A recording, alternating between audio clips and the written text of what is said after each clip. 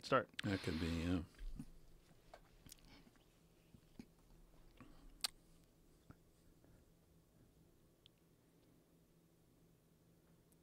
Chris Ryan and I have decided that for my friend Steve Renazizi, who just admitted that he lied about working in the September 11th, the Twin Towers during September 11th, that we're just going to lie all day. So this podcast is all bullshit. Everything we say, psychologically, this is a tough one for me because I really like Steve. He's a good friend. I really like that guy. I see him in the Comedy Store all the time. I've known him for years. I really like him. And then I see this, and I'm just like, Jesus Christ. You know what gets me? What gets me when someone does something like this is I imagine what it would be like to be them, to have told some sort of a crazy lie and got stuck telling it, where you're repeating it over and over again, and then you just got, it just becomes like it's locked in. It's like, how do you erase it? How do you go back and take a lie away? Especially if you transition from like a regular guy who just bullshits with his friends to a public figure. Mm-hmm. Like, I guess this guy got famous at some point, right? Yeah. So then you've got your lies that all your friends think are true. And now you're doing interviews with the fucking Wall Street Journal or whatever. And if that comes up, what do? You stick to your guns, or you humiliate yourself, in your private circle, because you gotta, there's that. Well, apparently he did humiliate himself in his private circle. He pulled Ari and a few guys aside years ago and told them that it wasn't true. No shit. Yeah. Oh, that's interesting. Yeah, I mean, I guess it just been fucking with him forever. I just, Good for him. He's coming out of the closet. Although he got pulled out of the closet, I think guess. He got pulled out by the New York Times. I think the New York Times got him. Yeah. They do their research, and they found out that he didn't really work for Merrill Lynch. He said he worked for Merrill Lynch for like a year and a half as an account manager. Didn't really work with Merrill Lynch either. Well, as you were saying before the mics went on, like, what a dumbass lie. Yeah. Like, oh, Merrill Lynch account manager? Wow, let me suck your dick. Like, who gives a shit? You used to work for Merrill Lynch? Hey, I used to be an accountant, baby, I like how lies for Chris Ryan immediately translate into Why else would you lie? Why else would you lie? Nothing else is worth it, I guess to get a better job or something, maybe that would be something. I don't want a job. My entire life has been about avoiding ever having a job. Other than blowjob. Writing books, even just like, God, let me just get this out of the way so I don't have to have a job. Dude, I don't ever want to write another fucking book in my life. Even that, I'm trying to get out of. That's hilarious. But you're an author. You're an established, a successful author, and you're like, fuck, I don't want to do that. Dude, I wrote a book and suddenly was running a business. Like, I never wanted to have a business. I'm not a business guy. What is the business? Chris Ryan Inc. And you know what it's like. If you're in the paper, suddenly managers are calling you and lawyers, and you've got right. You got the sort of parasite infrastructure that gloms onto you, like those things on the bottom of boats, And it's like, no offense to any accountants who or parasites, but you know what I mean, right? I mean, yeah. and so, I mean, Joe Rogan Enterprises is a huge thing, and that must take a lot of time, a lot of attention, and so even in my micro scale, it's just a giant pain in the ass. It certainly can be. Fortunately for me, I don't think of anything that I'm doing as like really work. Yeah. It's just stuff I enjoy doing that happens to be an occupation rather than, right. But yeah. Well, writing. And also, I mean, what you're doing, you're at a level where you can afford to hire good people to help you. Mm-hmm. I'm not. Right. And my wife is useless. So, I mean, she's a wonderful woman, don't get me wrong. And she's very good at certain things, but producing a podcast, editing a book, right. This kind of stuff I need someone to do. I have to answer her emails. She can't be bothered. When you hear a guy like this Renazizi story, when you hear a lie, does it freak you out? You know what? Here's the thing that freaks me out.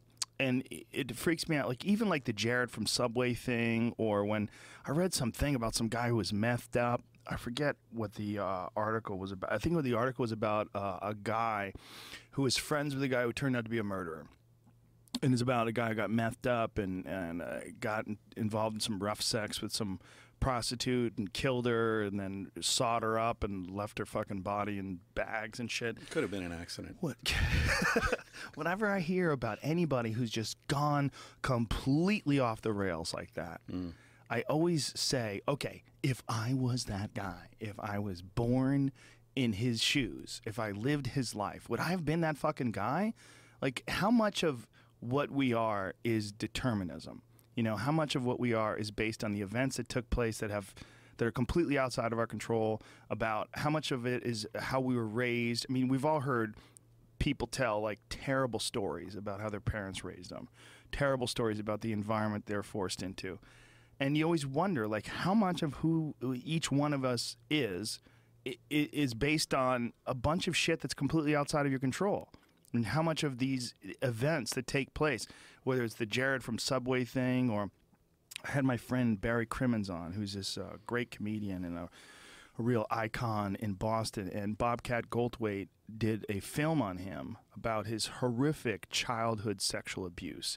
He was raped when he was 4 years old by his babysitter's boyfriend, and it was this horrific, horrific story.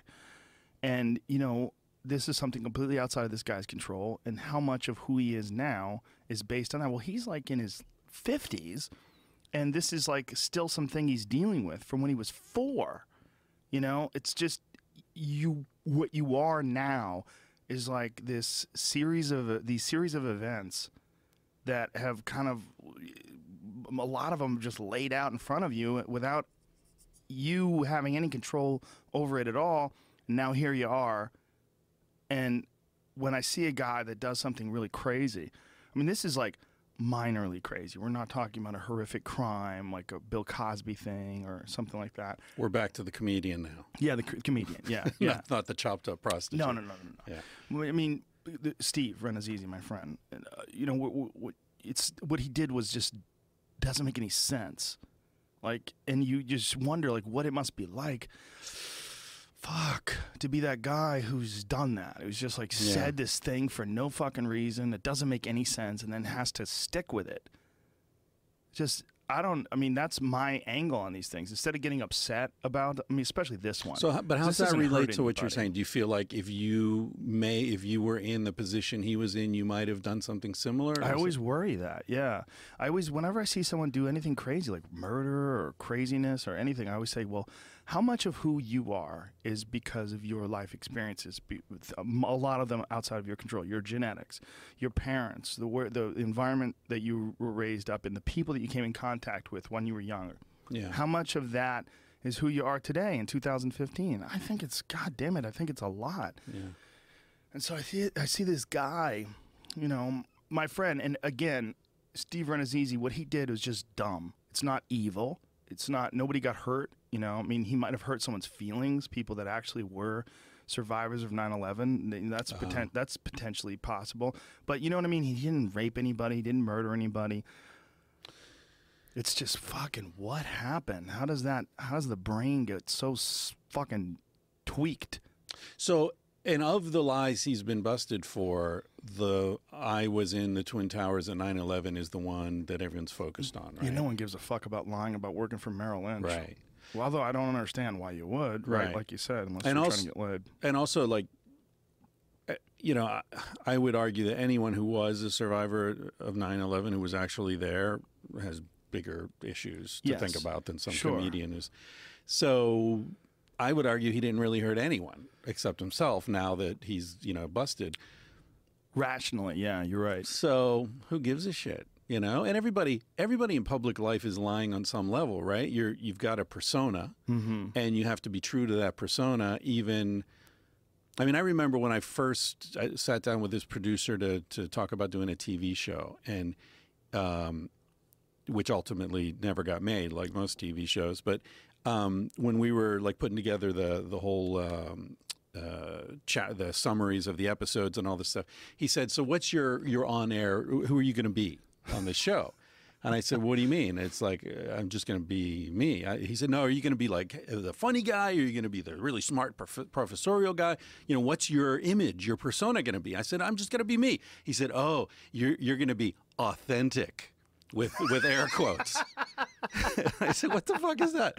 No, I'm going to be authentic. He's like, no, on TV you can't be really authentic. The most you can be is, quote, authentic, because you have to be the same every fucking episode. And if you come in one day and you're feeling pissed off because you just had a fight with your wife, or you got diarrhea, or whatever your issue is, you can't express that. You have to be the same guy you were last week. But why is that? Consistency. Well, it's entertainment. But that's the medium, though. The medium is just it's so limiting in that way that people expect that every week.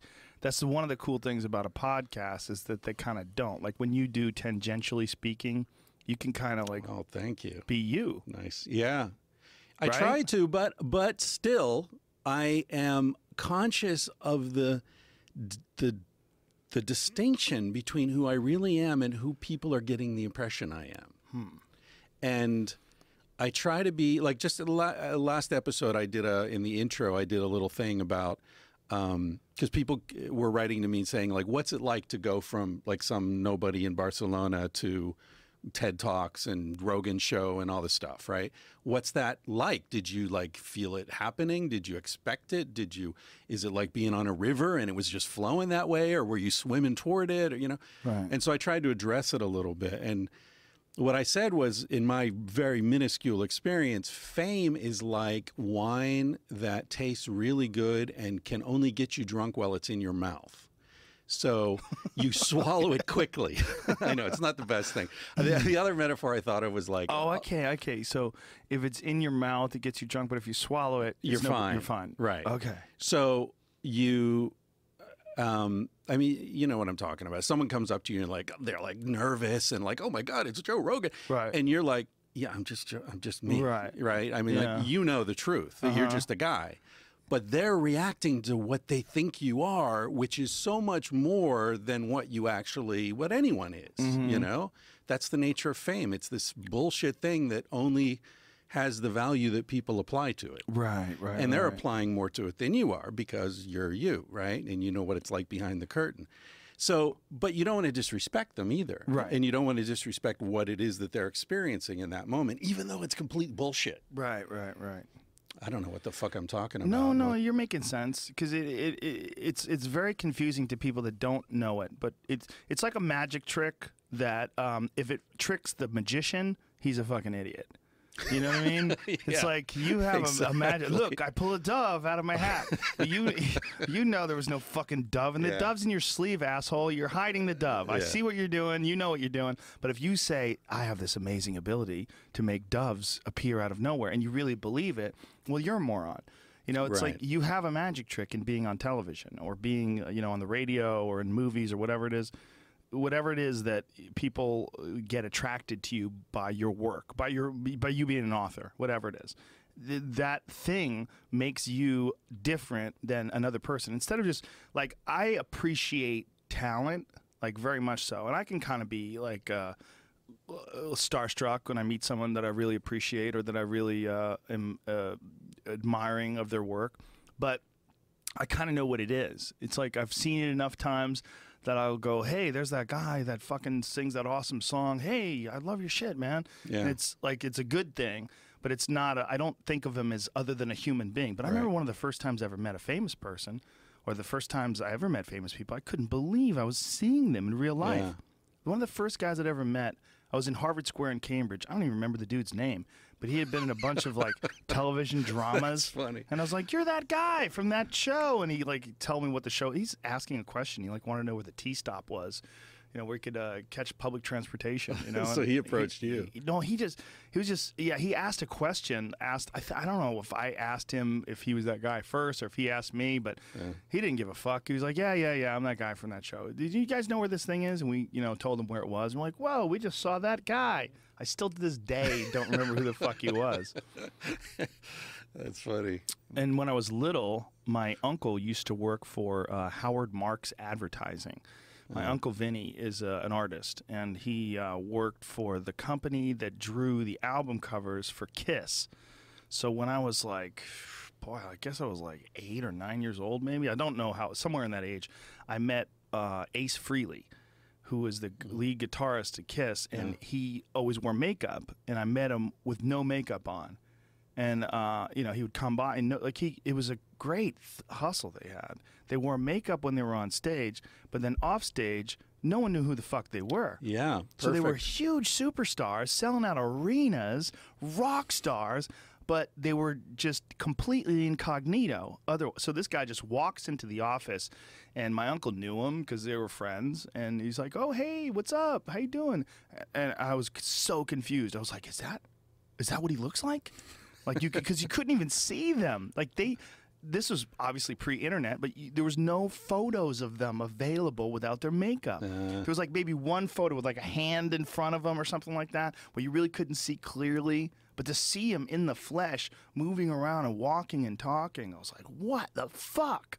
I thought about that for years. It's a pretty cool thing because I mean, I don't know anything about Kiss. Like if they were in masks from the beginning, like with the makeup from when they were playing clubs and stuff. Yeah. So like, were they anticipating like, wow, if we get famous, you know, we don't want to be recognized at the Whole Foods? Like, did they see that shit coming? They saw Whole Foods coming. Trader Joe's, it's all out there. I don't think so. I think there was a style of, I think they used to call it glam rock. Is that what they used to call it? With David Bowie and all that. Yeah. I mean, I think that's what it's called. But I think it was just a hook. Yeah. I think their hook was that they were going to wear face paint, you know, and have these designs in their face. Like Paul Stanley was the star child, so he had the star over his face, and Gene Simmons was the demon. He used to spit blood and blow fire on stage. And they had, you know, Peter Criss was the cat, and then Ace Frehley was, you know, he was like the spaceman. And they had this persona that they had adopted, like these characters. And no one knew what they were, and all their names were fake too, I'm pretty sure. Yeah. So like who they were when they were on stage, and it was sort of taken even further into Fantasyland by this makeup and these crazy costumes that they wore. Like they wore boots, like Gene Simmons' boots had teeth on the bottom of them. Like these, it was just all so nutty. So bringing it back to your buddy, imagine, you know, you're Kiss and you're trying to pick up a woman in a bar and you're like, you know, I'm Gene Simmons, and get the fuck out of here. You probably work at Merrill fucking Lynch. I think they probably had so many girls coming up to them, they never went to a bar and tried to meet people. They never went. Yeah. I mean, they were probably just trying to think, how many can I fuck in a day? And how many do I have to say no to? Yeah. Because it's just not going to work out. Well, you've got people to do that for you, right? Probably. Yeah, they probably had like handlers. Wranglers.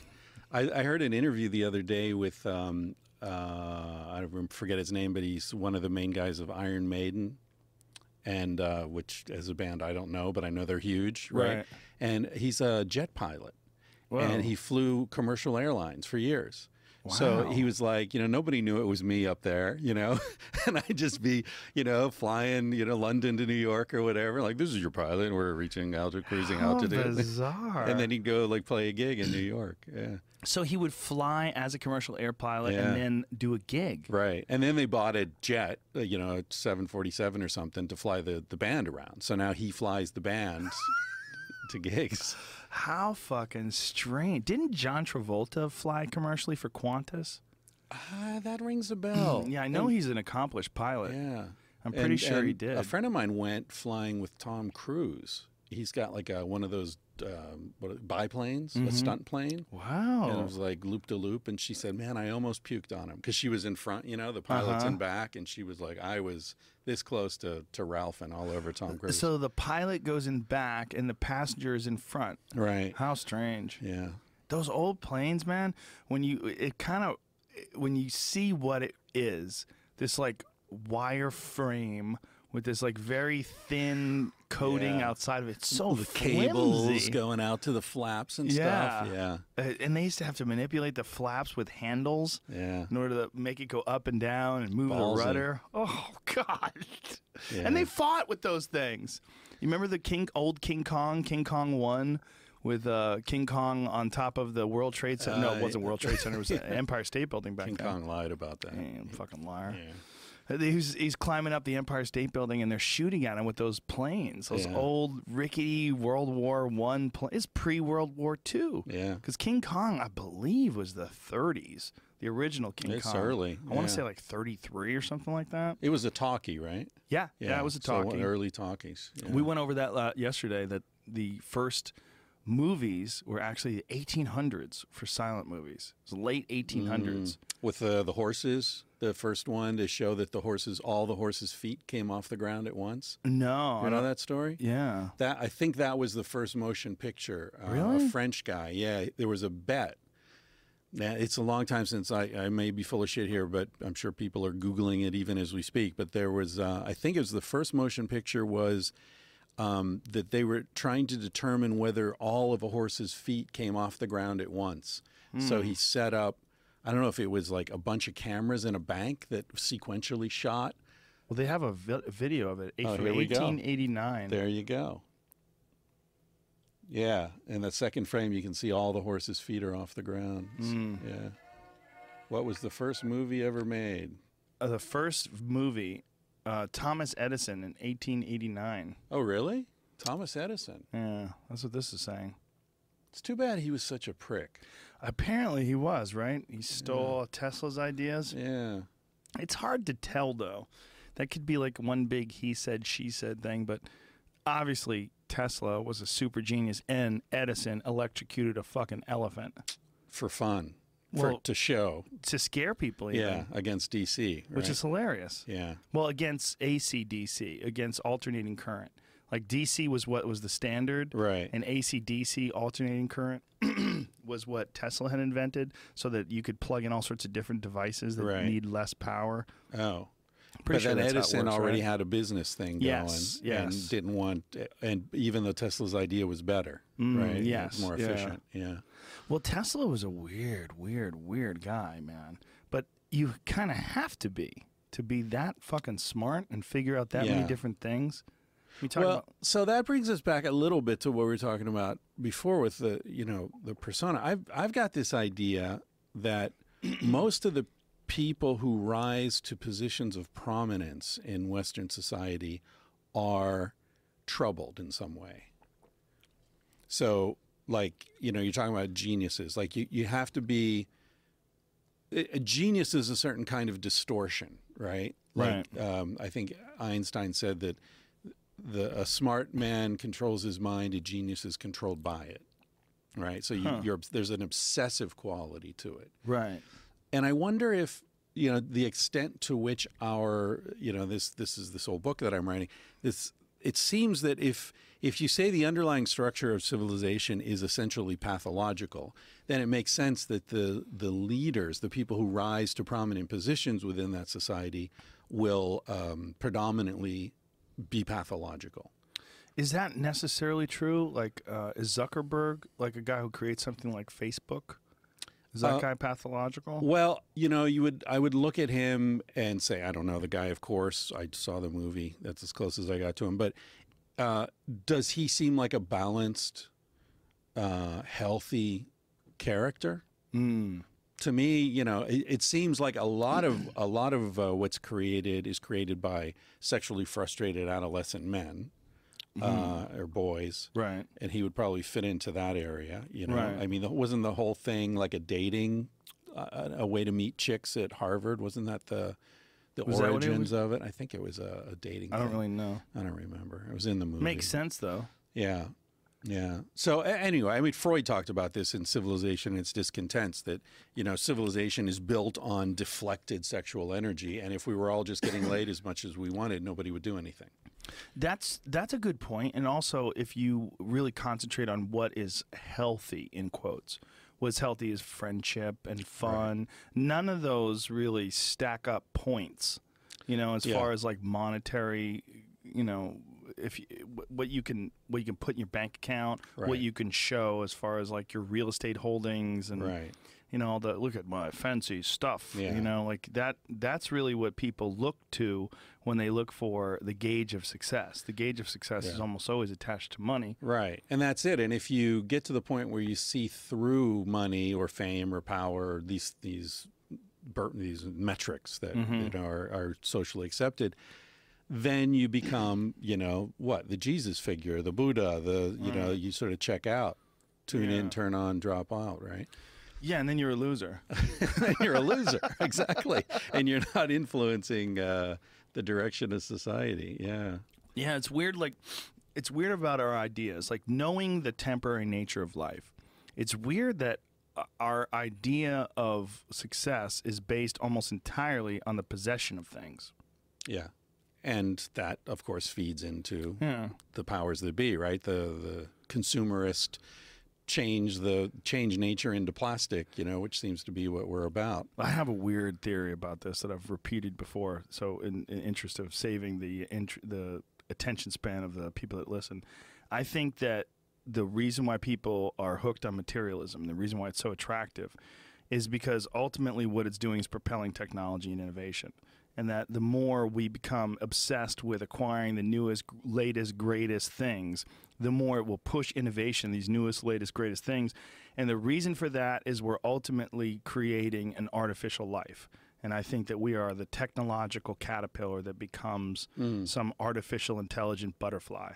And that what we're doing is creating a new life form. Yeah. We're so arrogant that we think that we're the only life, and this is the only life that's possible. But meanwhile, what we're doing is we have been born into these inefficient, these biological entities, these shells that house our imagination, and that we eventually will escape them or create something that makes us obsolete. More likely the latter. Yeah, I'm grappling with these very issues right now at the end of this book, right? Are you? Yeah. Have you ever read Kevin Kelly or heard of him? No. He's a very deep thinker in artificial intelligence and the internet and all that kind of stuff. Very interesting guy. And systems, like how systems self-organize and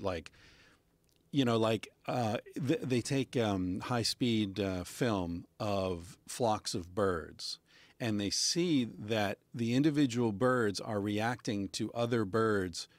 The flock is reacting quicker than individual birds can react. There's what they call phase change, where you shift from a group of birds to a flock of birds, or a bunch of fish to a school of fish, where everything starts functioning very differently, right? And for example, did you know that locusts and grasshoppers are the same animal? Yeah, I did. Yeah. Completely crazy, right? Yeah, it's just a matter of the swarm of them. Yeah. Well, yeah, when it rains, and so then there's a lot of food, they replicate, they reproduce really quickly. So now you've got the population density, and then the food starts to dissipate because the water is going, and now they get very tight population density, and they become locusts, which their brains change, their legs change, the coloring changes, their behavior changes, and they start swarming.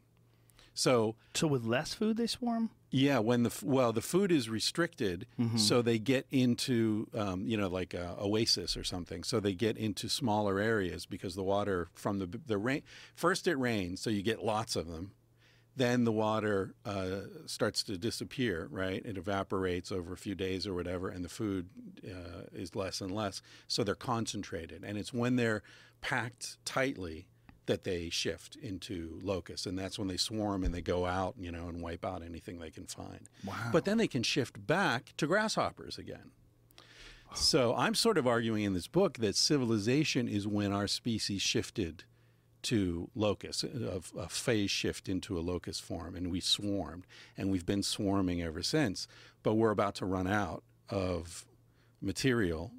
And, like the fish stocks are down, the water's gone, like we're in the age of no more, It's hard to argue. I was watching this documentary the other day about the 1970s. When they were talking about the 1970s, there was 100 million less people in America. In America. And like the world population was billions less. Yeah. But that's stunning. Yeah. 100 million. I mean, think about if 100 million people died today in America. It would be a fucking enormous tragedy of epic proportion. But that was just the numbers a few decades ago, 4 decades ago, whatever it was, pick a number. Yeah. That's fucking crazy. Yeah. That's crazy. The 100 million people is a lot to gather inside of 50 years. Yeah. I mean, that's really remarkable. And yeah, and we're still talking as if growth is the natural and, you know, it's the only way to be, right? We need growth. We need growth. They're worried that reproduction levels are below zero in Japan and Spain and some other countries. Why are we worried? That's great. I mean, short term it's a problem because you don't have enough young people to work and pay for the old people, whatever.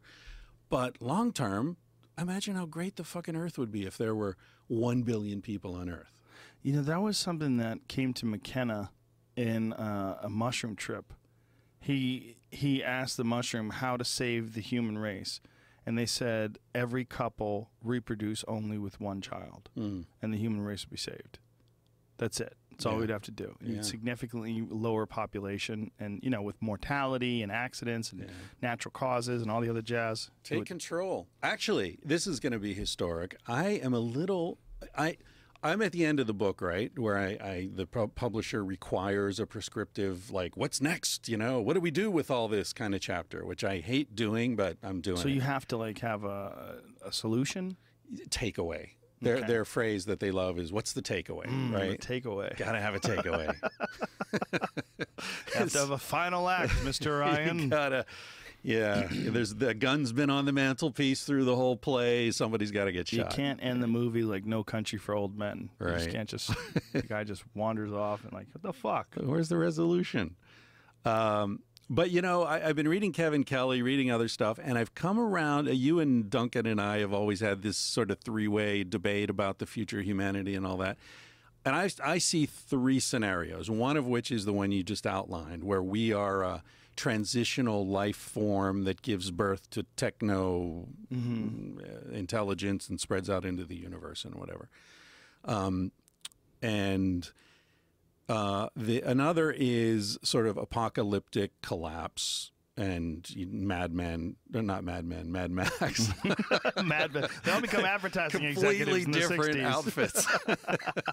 Thin lapels, a lot of smoking. But the other one, which I'm actually, you know, if I were a betting man, I probably wouldn't put my money on this, but I'm encouraged to think about it.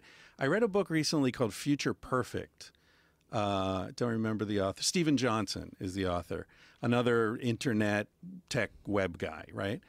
And he makes a really strong case, which I've heard you make. You've made it to me, actually, that the internet is, first of all, it's very, very early days for the internet. And it opens up revolutionary possibilities, like beyond anything that's happened to our species in the past. The fact that you and I right now are talking to hundreds of thousands of people with no sponsor telling us, don't say that, don't say this, that I can, you know, we can talk shit about Monsanto, we can talk shit about the U.S. government, we can do whatever we want. That is really revolutionary. And the effects of that are impossible for us to really predict. And it's international, right? It doesn't respect national borders. Anyone, anywhere, it's archived. It functions vertically and horizontally. That's really something. And one of the examples he uses in his book is Kickstarter.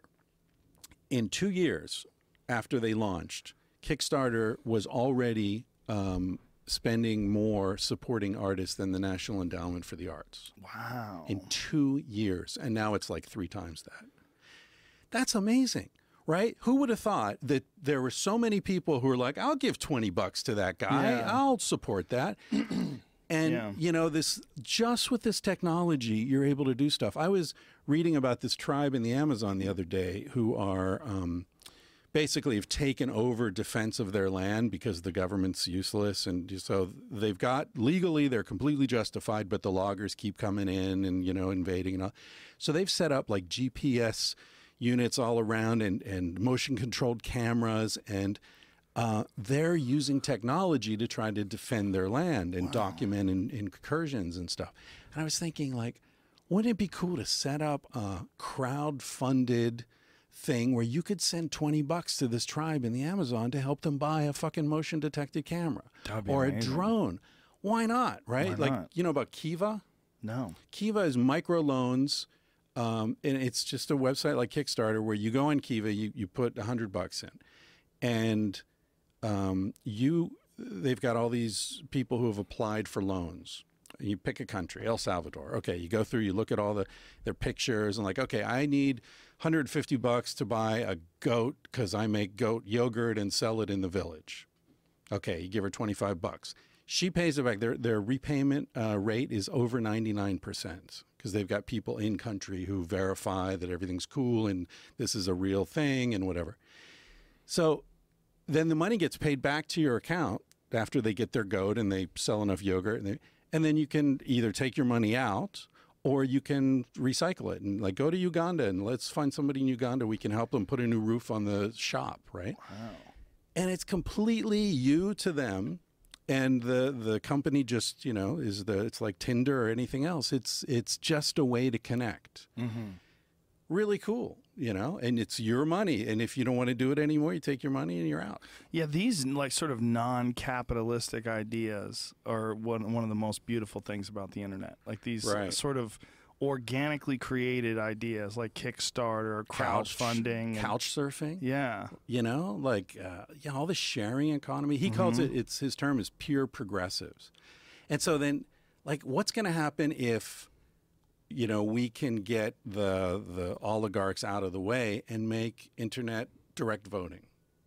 That's the ultimate future, right? Internet direct voting, where it's no longer electoral college. We don't look at things in terms of states, but we look in terms of the mass of the race or the mass of the human organism. What benefit? That's it. Yeah. The problem is there's been people that have been candy fed. They've been baby fed for so long that it's almost like it's like taking a person who's been in solitary confinement, locked up like a veal, and then forcing them to run an ultra marathon. It's like, God, you're not prepared for this. You're not conditioned for it. You don't have the resources to pull off an informed version of the future, you know? Yeah, but you know, and again, it's really weird that I'm arguing the hopeful side here, but hey, what the fuck? We said this was going to be a bullshit podcast, right? We're lying. We're fucked. I don't believe any of this. The one thing I would say about human nature, because I get asked a lot, what's human nature, you know? I think the strongest thing I can say about human nature is humans want to do what everyone else is doing. Mm. That's what we're really good at. We're not good at thinking it through, but like, oh, everyone else is killing Jews? Well, I guess I'll kill some Jews then, you know? Right. Like everyone else hates black people, then I hate black people. Gay marriage is cool? Okay, gay marriage is cool. Like, look how fast that changed.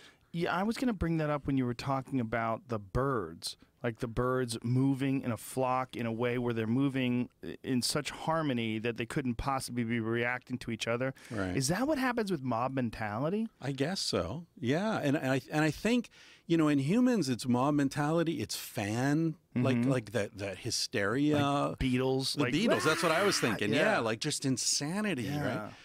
Yeah, I mean, there is, you know, the greater than the sum of its parts, right? That phenomenon. Like there's no, you know, I mean, geese are a different thing, but most flocks of birds, the starlings you see doing that thing at night, there's no leader. Yeah. Right? There's nobody saying, hey, let's go to the left now. Now there's no choreography. It mimics in fish as well, right? Sure. Fish in swarms of locusts. And in fact, in one of these books by Kevin Kelly, he talks about how they were doing the artificial, the guys who did the Batman, one of the Batman movies, and they were doing the special effects, and I guess they were bats. There were flocks of bats that they needed to replicate on screen, and they just set up a logarithm where each bat would react to the other bats near it according to certain variables, calculations.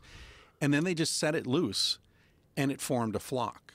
Whoa. So it's like it doesn't even have to be alive. It just has to have certain consistent responses. Wow. Yeah. So what the fuck are we talking about? Well, we're talking about human beings moving in a mob mentality. Do you think that I think the evidence is that we're a superorganism more than we're an individual. Yeah. Well, see, what I did in the book, and you know, I hope this is making people want to read it when it comes out, not like, yeah, I already heard all this shit. But, you know, what I did was I started by saying your individuality is itself an illusion. Right. Because 90% of your weight, once you get the water out, is made of... No, not your weight. 90% of your DNA, of the DNA that constitutes your body, is not your DNA. It's the DNA of microorganisms that live on and in you, right? Right. So I got into the whole ecosystem, intestinal fauna, and you know, and all that.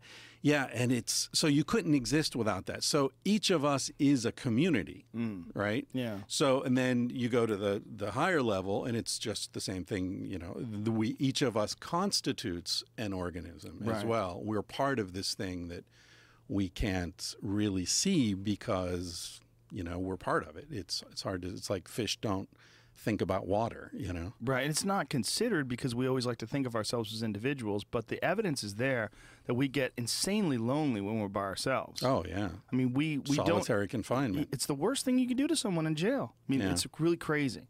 And if you think about human beings like being isolated and being lonely, and then the incredible joy that they have when they find civilization or people, like someone alone on a raft, they're not thinking about, well, I'm alive at least. Let me just think about my life. And no, they're like, fuck, I got to find people. I have to find people. Like, even if you have all the food in the world, if you're floating around on a boat lost at sea, you're incredibly sad. Like, we have this insane, intense need for each other. To be united, bonded with each other, and if we're not, we're fucked. Yeah, we're some strange sort of superorganism. I made a video when I had my 2005 Showtime special, and I did this video about flying over the Earth, and then if you fly into Los Angeles, and if you look at the Earth as a host for life, and you know, our bodies. You could certainly say that our bodies are a host for life because of all the organisms that we just talked about, the fact there's more E. coli in your body than there are people that have ever lived ever. I mean, it's amazing, and all that stuff is important for life. Yeah. But when you fly into Los Angeles and you're flying over that just gigantic mass of cities, like if the Earth is an organism, well, what are people? Well, it looks like a growth. Like Los Angeles looks like a growth. It looks like a growth on the superorganism, like mold on a sandwich. And if you saw mold on a sandwich, you don't think of individual pieces of mold with individual identities and personalities. You just see mold. Yeah. And I think the same thing could be said about human beings, that we're just so close to it, we can't see the forest for the trees, that we don't see ourselves objectively. We don't go, oh, we're one thing. We're one big thing that's making technology. I mean, that's essentially what we are. We're one big thing that's willing to sacrifice the very fucking air, the very air that we need to stay alive. We're willing to blacken that shit up in order to produce, you know, industrial goods. Yeah. Yeah, it's interesting. I hope that's not the way it's going, but it feels that way. That's the trajectory we're on at the moment. What I'm hoping is that the internet... I mean, I look at the gay marriage thing, and a lot of the stuff is ugly that happens on the internet. But the idea that there is, for the first time ever, the potential for a species mind, you know, a species level mind. What's the first thing any conscious mind becomes aware of? Its own mortality. So maybe what's happening is, as these synapses are connected for the first time ever, and there's this super mind for a super organism, it becomes aware of what it's doing, and suddenly it's like, fuck, stop this. This is crazy. This is crazy. We're killing ourselves. If we can understand that at a species level, then we can change it, right? I mean, the passive technology's there. We all know how to, you know, anal sex is better. You know, let's make anal sex the way to, you know, no more reproduction. Just let's all go. I'm not going to talk about. You just went on a fucking crazy tangent. Well, but no, I know what you're saying. Yeah. I think the idea non-reproductive sex. Yes. Sodomy is where it's at. Sodomy is where it's at. Be a good T-shirt. It's a lot. There's a lot of protein in cum too. You know, don't That's necessarily right. have to eat chickens. By the way, I saw your Ronda Rousey interview. Yeah. And you were really funny. You said, like, what is it with lipstick? You know, it's like right here. This is where the dick goes. Right. And I was thinking, you know, that is why and how lipstick was invented. Yeah. Egyptian hookers. You know that? Well, it was hookers? Yeah, it was Egyptian hookers to advertise that they specialized in blowjobs. Wow. So if you saw a hooker with the red lips, it's like she's the blowjob specialist. Wow. Yeah. How do we know that? Was that written somewhere? Probably. Hieroglyphics? You know, I trust that I read it in The History of Sex by somebody or other. We lost so much of what Egypt was all about when they burned the Library of Alexandria. Huge loss. It's incredible because if you see what they were able to accomplish, so much of what archaeologists and historians do when they go back and they look at what they were accomplished, is like trying to figure out why and how the fuck all this stuff was done. Yeah. I mean, all they have is what's left on the walls. It's so crazy. All they have, literally, they have the Rosetta Stone, and they have the hieroglyphs, and they have the architecture, and then they have to try to like back engineer and decipher. To this day, there's like a dozen different theories about how they built the pyramids. They just really just guesswork. And it's not aliens? I thought it was aliens. I don't think that's true. I don't either. I think it's much more likely the advanced civilization rise and decline is much more likely. And as we're learning more about geologic catastrophes, as we're learning more about asteroidal impacts and things along those lines, it's way more likely that what you're looking at when you're looking at a lot of the ancient structures that exist that we can't totally explain was that something happened. That like civilization had reached a very high level and then probably were hit by giant rocks from space, and very few people survived. But the people that did survive sort of refigured out all the things over a course of a few thousand years, just like we have. I mean, you go back 1,000 years ago. Okay, let's just go 1,000 years ago. Go back to 1015. People were apes. I mean, you're talking about like Genghis Khan. They're riding horses. No one's got a car. They're shooting arrows at each other. No one's got guns. I mean, you're talking about craziness. You're talking about a crazy part of the world. They have catapults and shit. That was what the world was just 1,000 years ago. So in 1,000 years, we've gone from Genghis Khan to Elon Musk making Teslas. That's great. Genghis Khan to Elon Musk. 1,000 years. That I mean, works. essentially Yeah. 1,000 years. So imagine what we're talking about when I've had Randall Carlson on my podcast, who is a fascinating guy who is absolutely obsessed with asteroidal impacts, and he's studied them his entire life. And as time has gone on, more and more of his work has been vindicated, especially by core samples. He believes that there's enough proof that the ice age ended because of asteroidal impacts, and he had thought this way before they had figured out this stuff called, I think it's called tritonite. They found evidence of what they call nuclear glass all throughout Europe and Asia, and it all is around 12,000 years ago. It's all around the same time the Ice Age ended. And he thinks it was the catalyst for the end of the Ice Age and probably wiped out a gigantic chunk of humanity. That there was just massive asteroidal impacts all over the planet. And that it just fucking killed almost everybody, or a huge percentage. And everybody who's left sort of had to refigure out how to make buildings, refigure out how to engineer society, and then they were left with the skeletons, the architectural skeletons of the past. You know, they would look at Stonehenge or look at, Göbekli Tepe or any of these giant ancient structures and go, okay, what the fuck what's this all about? Who did this? How'd they do this? And they would try to mimic it or create their own. And that what you're looking at when you look at many of these ancient structures is just whatever would be left when a giant chunk of civilization is wiped out and people have to start all over again. Yeah.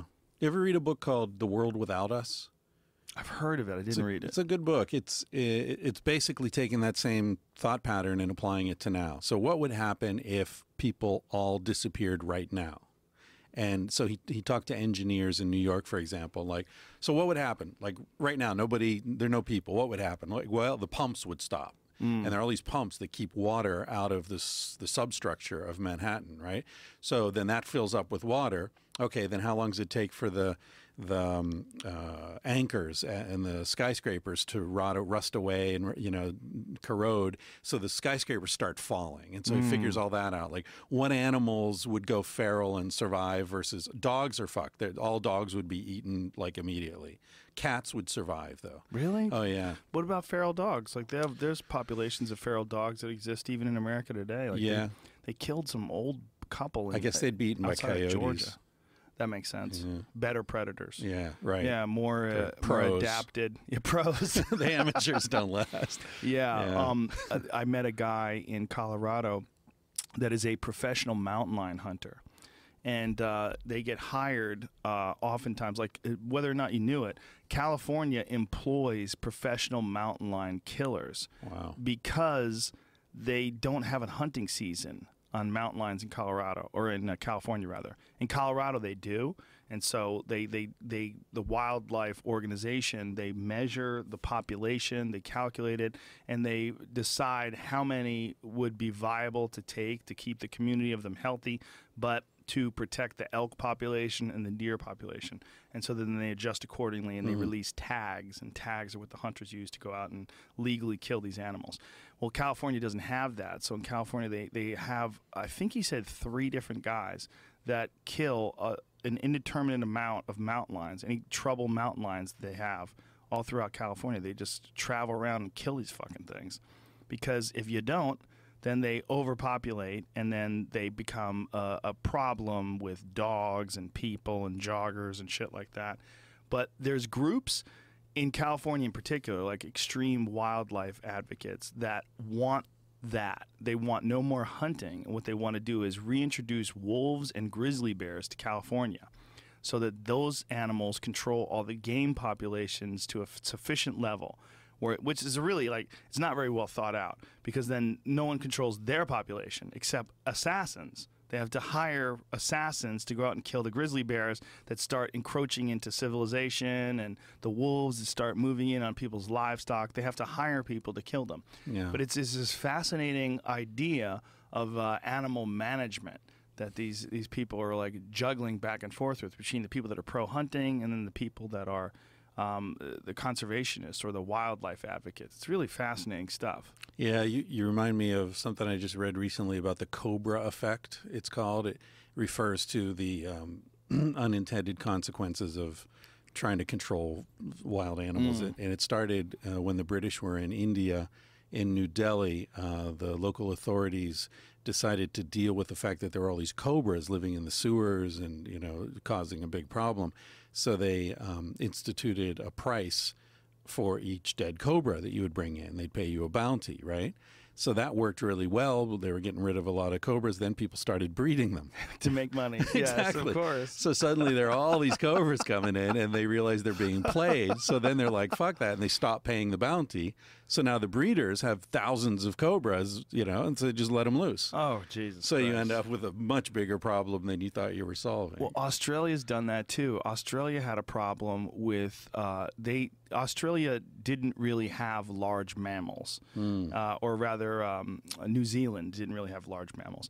But Australia introduced certain predators to try to deal with introduced animals like rabbits. Right. Like they introduced rabbits to Australia, but they didn't have natural predators, so they brought over foxes, and then the foxes ate a shitload of rabbits and then got out of control and started eating ground nesting birds and decimating the population of ground nesting. I mean, you can't engineer a fox to only eat rabbits. Right. But they never did get a hold of the rabbit population. They put up fences to try to stop the rabbits from moving into new areas, but they weren't quick enough, and the rabbits got through the fences. Yeah. As they were building the fences, the rabbits fucked their way through to the other side of the fences and just fucked and made more and more rabbits. So then they wanted to introduce the foxes over there. And then they wanted to bring in predators to kill off the foxes. Yeah. Like, it's a clusterfuck of human beings trying to somehow or another manage nature. And every time it gets away. Yeah, through predators, and especially things like a rabbit that can just breed like crazy. Yeah. In an environment where they really didn't have a natural enemy. There's a great documentary called Cane Toads about the same thing in Australia, where there is some grub that was destroying sugar cane, and in Hawaii they're able to grow sugar, and the grub is under control because they have these big toads that eat the grub. So they brought the cane toads to Australia and introduced them. And these toads are like that big. They're like the size of a 16-ounce steak. You know, they're massive. That's so crazy. What a fucking, that's a frog? And they're everywhere. A toad and they've just like gone crazy. And the movie is really funny because it's like these people and their encounters with these cane toads, and they're Australian, so they're just naturally funny. Can you eat them? No, but they do have bufotenin. If you lick them, you can get really high. Oh, but if your there you dog go. bites one, it'll Dead. kill your dog. And Wow. yeah, I don't know, man. It makes you think, like, you know, the whole superorganism idea. There's one of those Oh, there you toads. go. Look Oh at that my thing. God. It's bigger than a steak. Jesus fucking Christ. That is so big. It's so big. It looks like a large bass. And the movie is so funny. It opens. There's this scene. It's like early morning, and the fog is it's a foggy hillside, and there's a road, and you see this van coming down the road, and it's sort of swerving around, and gradually you realize that he's running over as many cane toads as he can, and they're all over the road. And he's hitting these cane toads, and he talks about how if you hit it just right, where it's facing the van, and you seal its mouth, it pops, and there's this big explosion. Jesus Christ.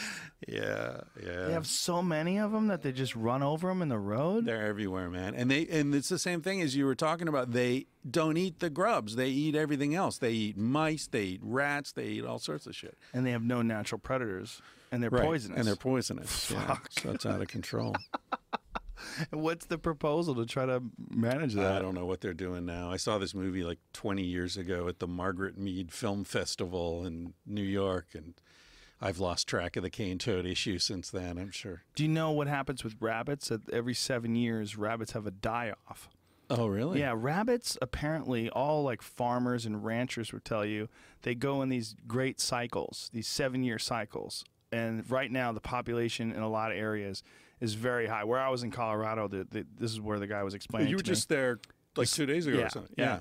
And the guy who I was with, he explained it to me, but I had heard it from a few people before, that their populations get extremely high, and then a disease comes along and wipes them out. And it's clockwork. It happens every 7 years. And then you find very few rabbits. And then 7 years later, it'll be a swarm again. It just takes a few years for them to rebuild back up, and then they're back, and then the same thing happens again. A new disease kicks along, maybe the same disease, I don't know. But the cycle of die-offs, of great population growth and die-offs. And this guy was arguing that I was hanging out with in Colorado. He was saying, you know, it's quite likely that what we're looking at is a natural cycle, and that it could be applied to the human race as well. Yeah, there's a beautiful book, which I've recommended many times, called A Short History of Progress by Ronald Wright, a Canadian scientist. And he looks at every civilization that's existed. You know, the Mayans, the Sumerians, the Romans, the Easter Island, all these different civilizations. And he shows that they all follow the same life cycle. It's exactly what you're saying, that there's an organic rise, and then there are certain conditions that happen just naturally. One follows the next, and then the decline. And, you know, you see it happen again and again and again. Yeah, it's like the tide. You know, it's in and it's out. Right.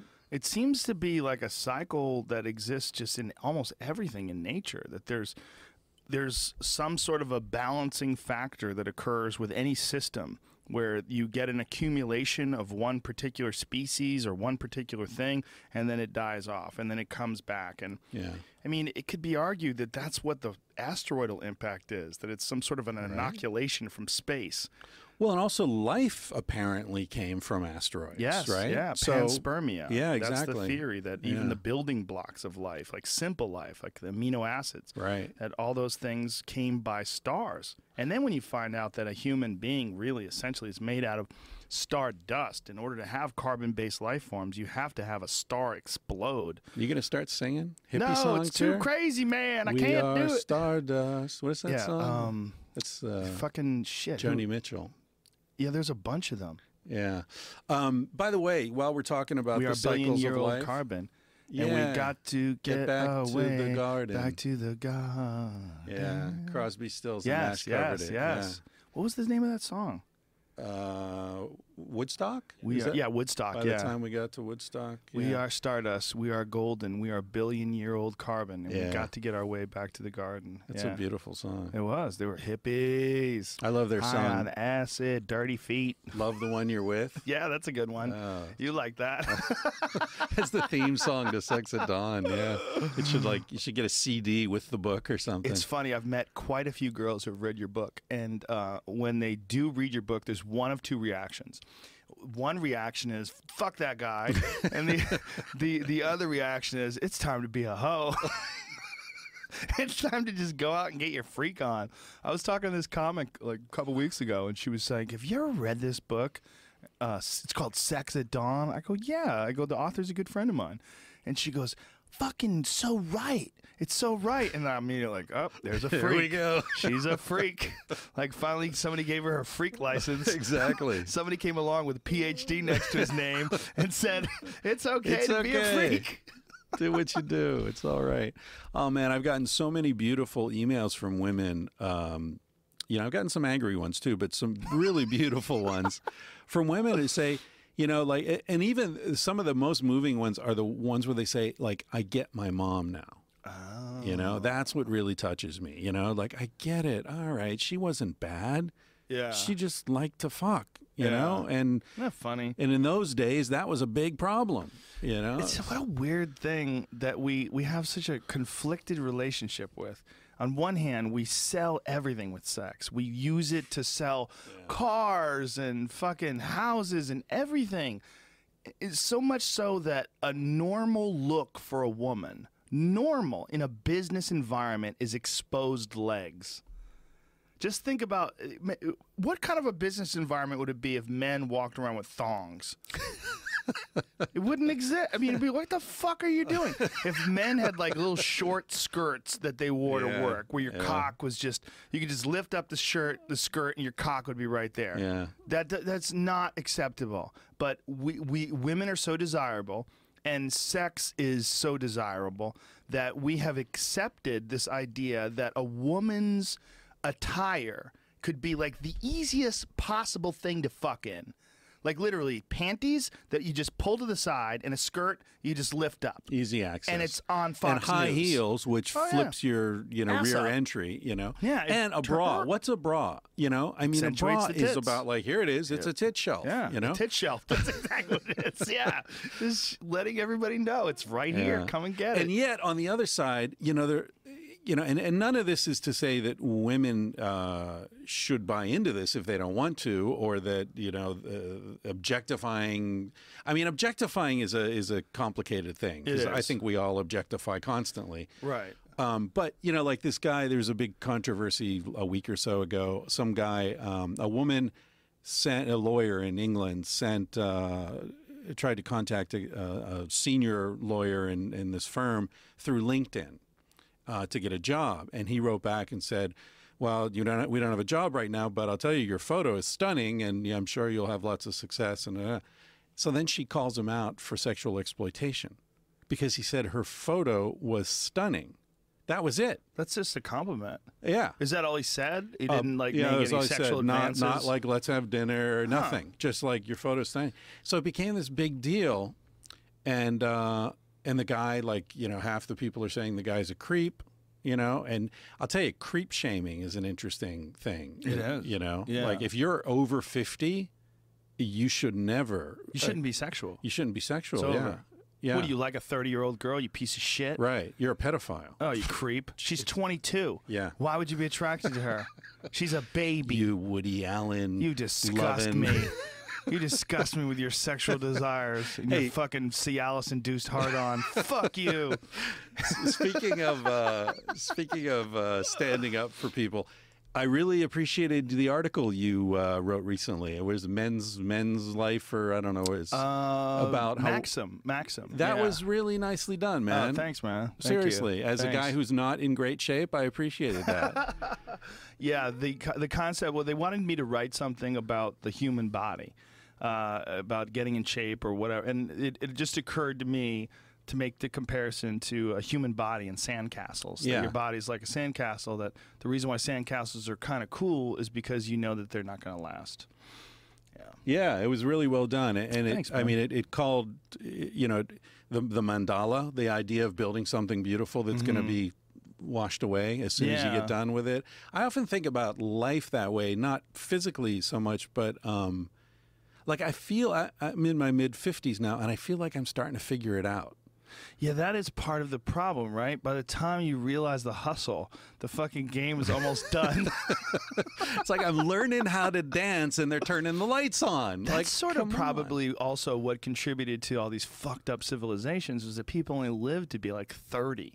You know, if you were really lucky. So you were just constantly on momentum, like running downhill where you couldn't stop, like, wah! And then the barbarian hordes cut your head off. And then hopefully along the way you fucked and left behind some of your genes, and then they fucked, and people just died off in these giant chunks when rats came into your cities that carried fleas that had the plague. Just blah!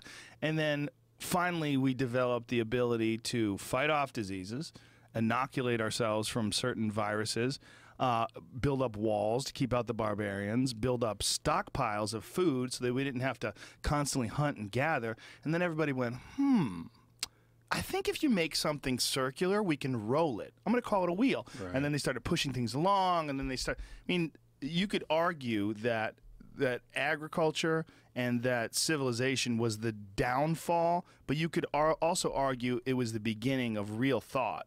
It was the beginning of relaxed thought, because you had the opportunity to innovate. Well, and you had the surplus of food that you could have people who thought for a living. Yeah.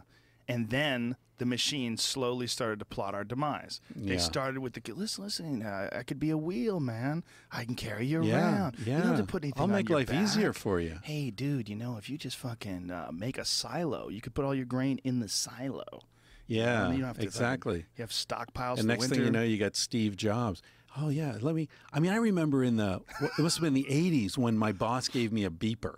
And I was like, oh, cool, I got a beeper now. Yeah. And within 2 days, it's like, you might as well put a fucking leash around my neck, you know? It's like, this isn't helping me. This is for you fuck. How about people that are required to answer emails over the weekends? Yeah. There's a lot of jobs that you're required to answer emails at night, over the weekend. You have to constantly be aware. You have to have your phone. There's certain companies that require people that are employees to have their phone where the notifications are turned on, so that when emails come in for the company, you have to instantly answer them.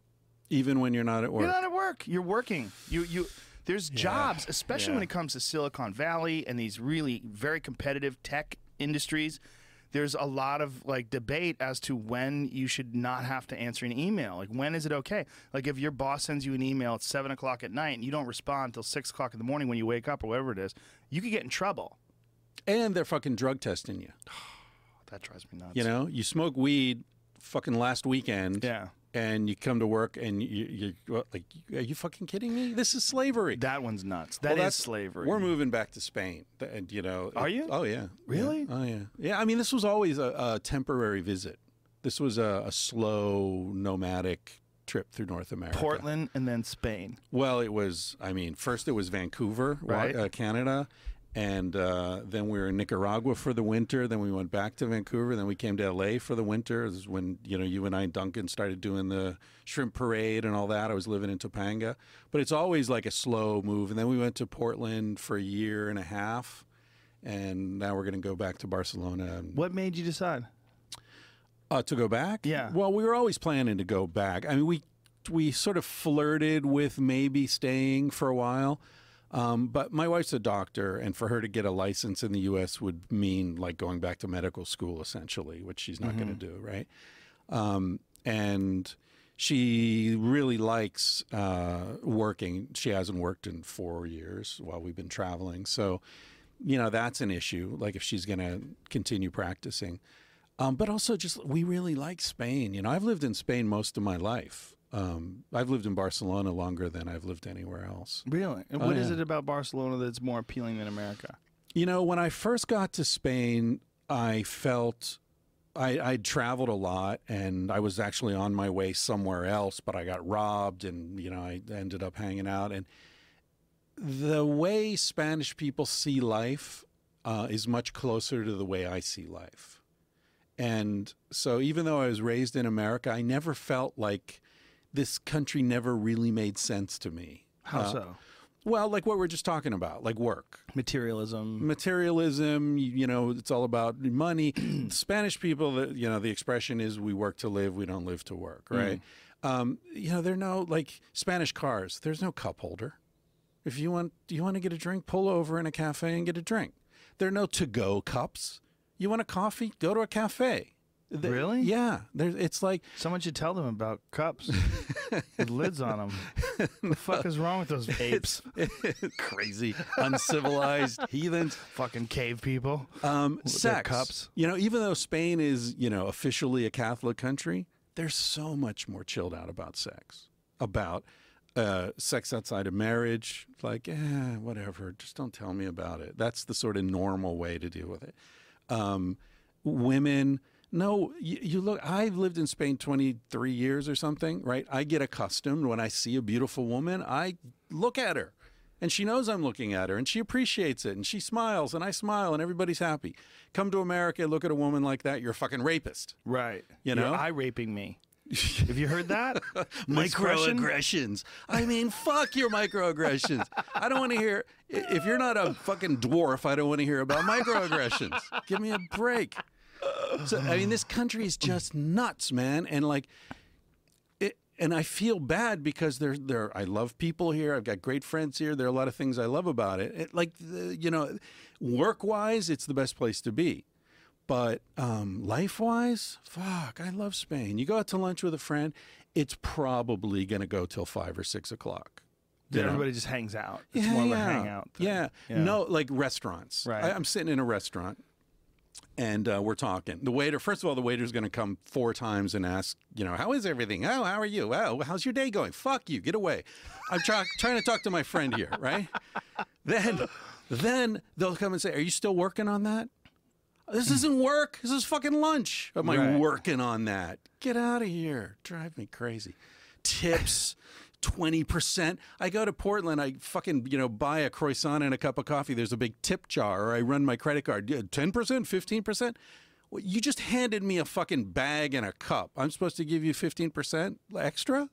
That's because your boss is too fucking cheap to pay you a decent wage. That is true. That is exactly what it is. Yeah. I like the tip thing because I like being generous. I like the option to make someone happy by giving them a nice tip. Right. But it is kind of fucked that like waiters and waitresses don't even make minimum wage. Right. That's, I don't know if that's true anymore. Is that still true? Yeah, it's true. That's crazy to me. That seems rude. It seems evil. It seems illegal. It's humiliating. Yeah. Too, because they have to like smile and give you all this fake cheerfulness. There was an article that was written recently about that, about the emotional toll of requiring people to be artificially happy. And that it's not productive, and that like the artificially happy people that answer phones and ask questions and how are you today, sir? And how's everything? Like requiring people to do that work for you. Not only is it not productive, it wears them out and it makes them less productive at other things that you probably need them to, because there's like there's an energy that you need to do that you could be doing and directing towards something that's actually productive. Yeah. Instead of like, it's one thing, you don't want to be rude, but just being efficient is enough. You don't have to have this like fake sort of smiley bullshit, but that fake smiley bullshit, people require it, like especially people who are customers. The customer's always right, like that kind of nonsense, like this relationship where the customer has to be like massaged and catered to instead of just appreciated as a fellow human being. There's like an established relationship between the customer and the employee. Your employee is rude. Sir, I'm sorry. Is there any way we can make it up to you? I don't know. I might be taking my business elsewhere. Whereas, you know, I mean, if that was about friendship, you'd be like, well, we'll go fuck off. Make a new friend, dickhead.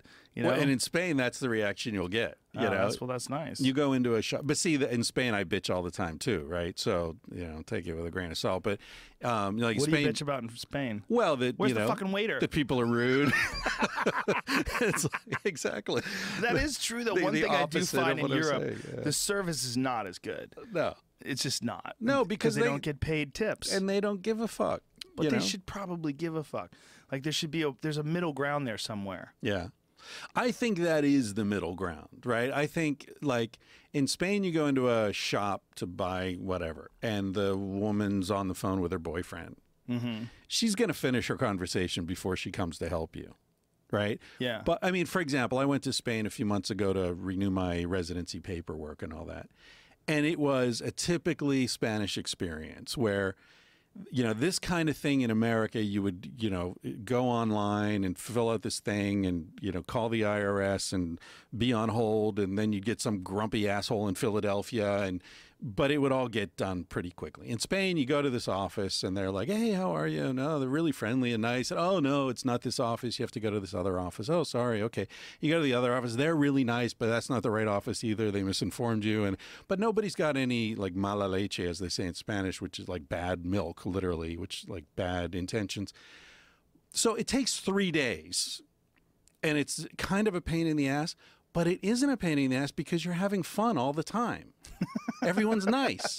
Right. The women are beautiful. Right. The cops are nice in Spain. They're nice guys. You can go up to a cop in Spain and be like, hey, man, you know, can I park here? And he's like, I remember literally I was trying to park my motorcycle in the Ramblas, and it's no parking, but there are motorcycles everywhere. And there's this cop standing right there. So I go over and I'm like, I'm a foreigner, right? Can I park my bike here or not? And he says, legally, no, but nobody will say anything. Like, can you imagine an American cop saying that? Maybe in the 60s. When would that have ever been said in this country? It'd have to be a long time ago. And see, the legal system is, in Spain, it's a problem if you're bothering someone, not if you're breaking a law. If you're breaking a law and nobody says anything, the cops don't give a shit. So in America, it's the law. It's, did you break the law? Are you growing weed on your terrace? We're flying helicopters with infrared detectors to catch you. Not, did your neighbors complain or did you shoot somebody, right? In Spain, like, I grew weed on my terrace for 20 years. Nobody said a fucking word. Nobody cared. Like, is weed legal in Spain? Like a lot of things in Spain, it's kind of not, kind of is. And tolerated? And this is a really important cognitive difference between Spain and the U.S. is tolerance for ambiguity. Like in Spain, I'll tune in like, oh, there's a, you know, Barca Madrid soccer game, really big deal, right? Starts at 8 o'clock. I'll turn on the TV at 8 o'clock and there's still some fucking sitcom on. What's going on? Well, they're running late. You know, the game will start in 10 minutes. Or, you know, it's just, can you park here? Well, you know, there's a lot of ambiguity and no one really cares. If it's not causing a problem, whatever, whatever, you know. So weed, for a long time, weed was illegal officially, but the cops didn't care. So, like, if you're smoking a joint on a playground and a cop walks by, he's probably going to say, dude, what the fuck? Go somewhere else. Get away from this playground. There are kids here. That's what would happen. That's it. That's it. If you give him shit, then maybe it'll escalate. But do they have quotas? No. No quotas, no property seizures. There's none of that stuff. No minimum mandatory sentencing. The property seizures, if people don't know about it, they've lessened them considerably, but those things are horrific. And what they've done to people is they've dragged people into the legal system oftentimes when they're completely innocent. Yeah. Property seizures are not necessarily, in many states, even a result of them catching you with something illegal. It's catching them with too much cash.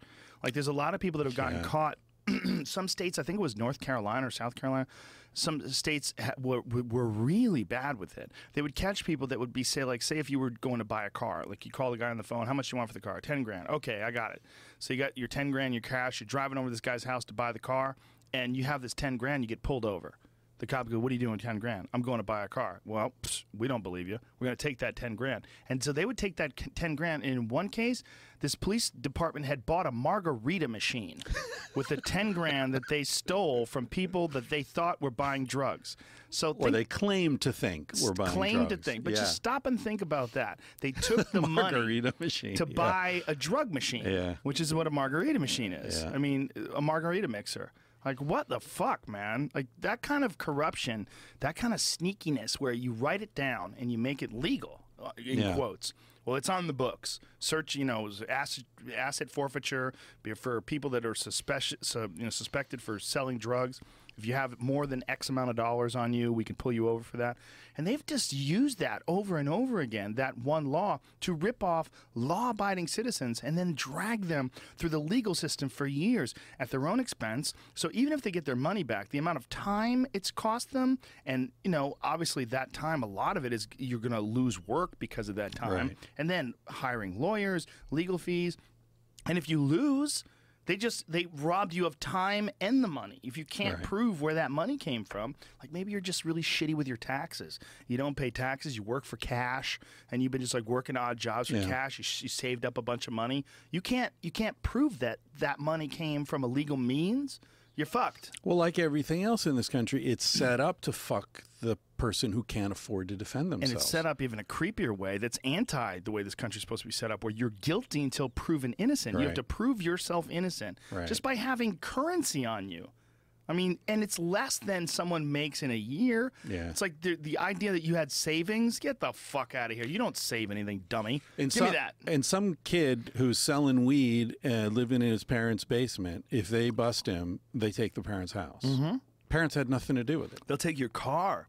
If they pull you over and you got a joint in your car, they sell your car. Yeah. I mean, there's been a lot of that going on over the past few decades. Ever since that Just Say No shit when we saw on television with Nancy Reagan, that began the fucking hysteria of this stuff. And then asset forfeiture is just legalized stealing.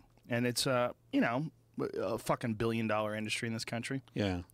Legalized stealing, and then you got legalized, bribery in the political system. Right? Okay, sure, that's what lobbyists are. Yeah, super PACs. I mean, the whole. I mean, this country is collapsing, right? You can see it if you start reading these books we're talking about. You can see the phase that we're in. We're in a phase now where there are all these different industries that are set up to extract the commonwealth. Like literally, the wealth of the community is being pulled. The wars in the Middle East. What was that serving? The only people who benefited from any of that were, Bechtel and Raytheon and Halliburton. Yeah, these guys who do this for a living. And Eisenhower himself said, the military-industrial complex, when you get people who make a living with bombs and they need to be making bombs, well, they're going to blow those bombs up. They're going to find a reason to use those bombs. Of course. That was one of the creepiest speeches ever. And the most fascinating thing about it is that it was captured. I mean, it was broadcast on television. But if you didn't listen to it that time, it was gone. He said it, and then it was gone. And it was years and years and years later before people started actually watching that, like in the fog of war. Wasn't it in the fog of war? Was it in that? Is that the McNamara movie? Yes. Yeah, that's a good might movie. not have been in that, but regardless, it's definitely available on YouTube. Yeah. I mean, I've watched it a dozen I saw times. it in The Corporation. Have you seen that film? Yes, I did. Yeah, that's a great documentary. Very good documentary. That's a creepy documentary when you realize that when they compare corporations to psychopaths and the idea of the infinite growth paradigm. There it they is. have to constantly make new. Like if you make $1 billion a year, you go, wow, you're successful. What do you make next year? Well, I'm just gonna make $1 billion again. What are you, a fucking loser? Yeah, you have to make $1.1 billion or $1.2 billion. Growth. Infinite growth. Like that is what the stock market's all about, right? Yeah. Consistent, infinite growth. Yeah. Apple consistently makes more money. Every year they have to make more money at Google. Every year, every fucking company, they have to make more money. You can't, Chris Ryan Enterprises is, you have to constantly be in the black, Chris Ryan. I got bad news for my shareholders. We peaked. We decided to convert our dollars to whatever the fuck they have in Spain. What's the Spain money? Oh, they're in euros now. It used to be pesetas. So what do you do when you go over there? I sit back and let my fucking wife work. I married a doctor, dude. I married a doctor. I'm like, I am set. I am set for life. And that's how you were thinking when you married her? Well, a little bit. Well, you love her, obviously. Of course I love her. But there's also that added benefit, the fact that she's in a good business. Well, I mean, the thing is, doctors in Europe don't make the kind of money doctors make in the U.S., right? But nor do they, come out of college with $200,000 in debt. Right. So, but malpractice insurance, is that all? Is no, big of a burden? No. I mean, the whole thing is so amped up in the U.S. A good doctor, like, normal sort of, she's a psychiatrist. The psychiatrist in Spain, good experience, whatever, might make $70,000 a year, something like that. Like a decent, stable, good benefits. So everyone in Spain, everyone in Europe gets at least a month off every year. That's cool. Paid a month off. If you work in a shop, you get a month off. Whatever. But they have the full 30 days off, or do they get like a week here? Full a week 30 there? days. Use it when you want. 30 days in a row. You can do it if you want. You can do it if you want. Most people take August. The month of August, like nothing is happening, and Barcelona is empty. Really? In the month of August, yeah, it's amazing. But like the thing about Spain that I love is that life is about pleasure. I mean, if we had to really boil it down, there is no shame in pleasure. And in America, pleasure is shameful. Why do you think that is? I think it goes back to the Puritans, the original sort of influence of the Puritans, and that it got amped up, like we're talking about the war on drugs, and we're talking about the Cobra effect, these unintended consequences. If you look, it served political ends to keep attacking outsiders who did have pleasure. Black people, Indians, Mexicans, they're coming back again into fashion as the victims, Yeah. Attack these brown-skinned pleasure seekers. Pleasure, hedonists, because they're evil. That's all evil shit. But they're dancing. Nobody buys that shit in Europe. It's Footloose. In Spain, anyway. Yeah. Fucking Footloose. This is how dumb we are in America. We made Footloose again. They tried to remake Footloose as fucks. That's interesting, though. It's also, when you look at it, America is so overwhelmingly infatuated with productivity. Yeah. Being productive and getting efficiency. Yes, efficiency. Yeah. And look at our workforce. We've there's a goddamn commercial. I think it's for like Shell. I think it's a Shell commercial, and there's an old man, and it's the weirdest fucking commercial, and it's talking about how hard this guy works, and this guy, he's a farmer, and he's like standing like a field of wheat.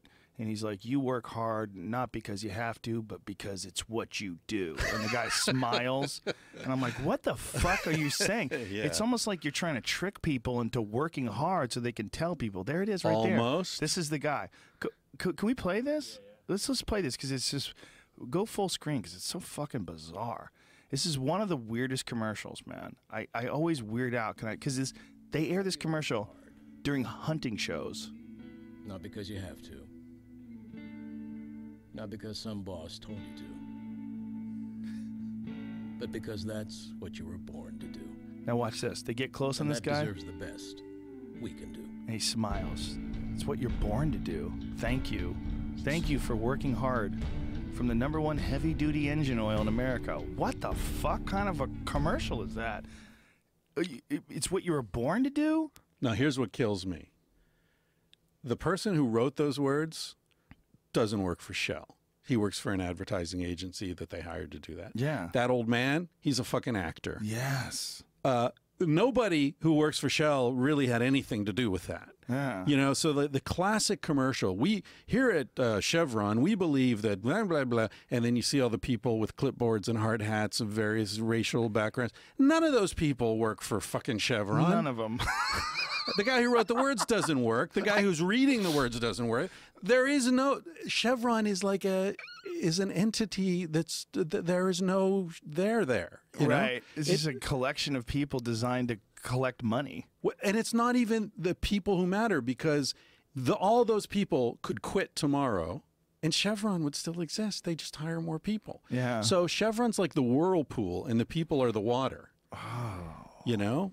That's part of this whole thing I'm writing. But did you see that commercial? Speaking of irritating American commercials, there was one, I think it was on the Super Bowl even, where there's like a dude walking through the house and he's like, why do I have the best? I have the best because that's what I am and that's what I do. And he like high fives his kid. It was a Cadillac commercial. Do you remember that? It was no, so I didn't see it. irritating. I haven't seen it. Oh, it was so fucking annoying. Why do I have the best? Because that's what I am. Because that's who I am. We work harder. We play harder. Like, and it's fuck about you, America, bro. It's bro. What happened to bro? Bro used to be cool. That guy was in a frat. I know, but but calling someone bro used to be, what's up, bro?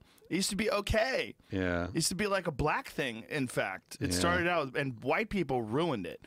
Like dorky, young white guys ruined bro. Yeah. What's up, bro? Like, that used to be okay. Bro would be like, he called me bro. I'm a brother. It's short for brother. Yeah. But now bro is like the douchiest thing someone could call you. He's a bro. Or one of the things that people love to throw around is, especially in the fitness industry, is bro science. It's like when, like, there's a lot of like really wacky ideas when it comes to athletics, and some people they have these ideas that don't necessarily have any scientific background to them, and they call it bro science. Yeah. Yeah, he's full of bro science. Bromance. Yeah, bromance. But bromance is, you love a guy. Yeah. Like, that's like, oh, that guy's awesome. I got a bromance for that guy. And there's that's like, there's like this, someone was teaching me the handshake, shoulder, one arm. There is a definite there's thing a there. thing. Yeah. Yeah. There's like a grip, like a fucking manly thumb up grip. And then the one thing. And if you're really douchey, give a couple slaps on the back. Yeah, there's a word for that too. That's like, I'm not gay slap. I've seen people slap each other pretty goddamn hard doing that. Like, that doesn't feel good. Here's another thing I love about Spain.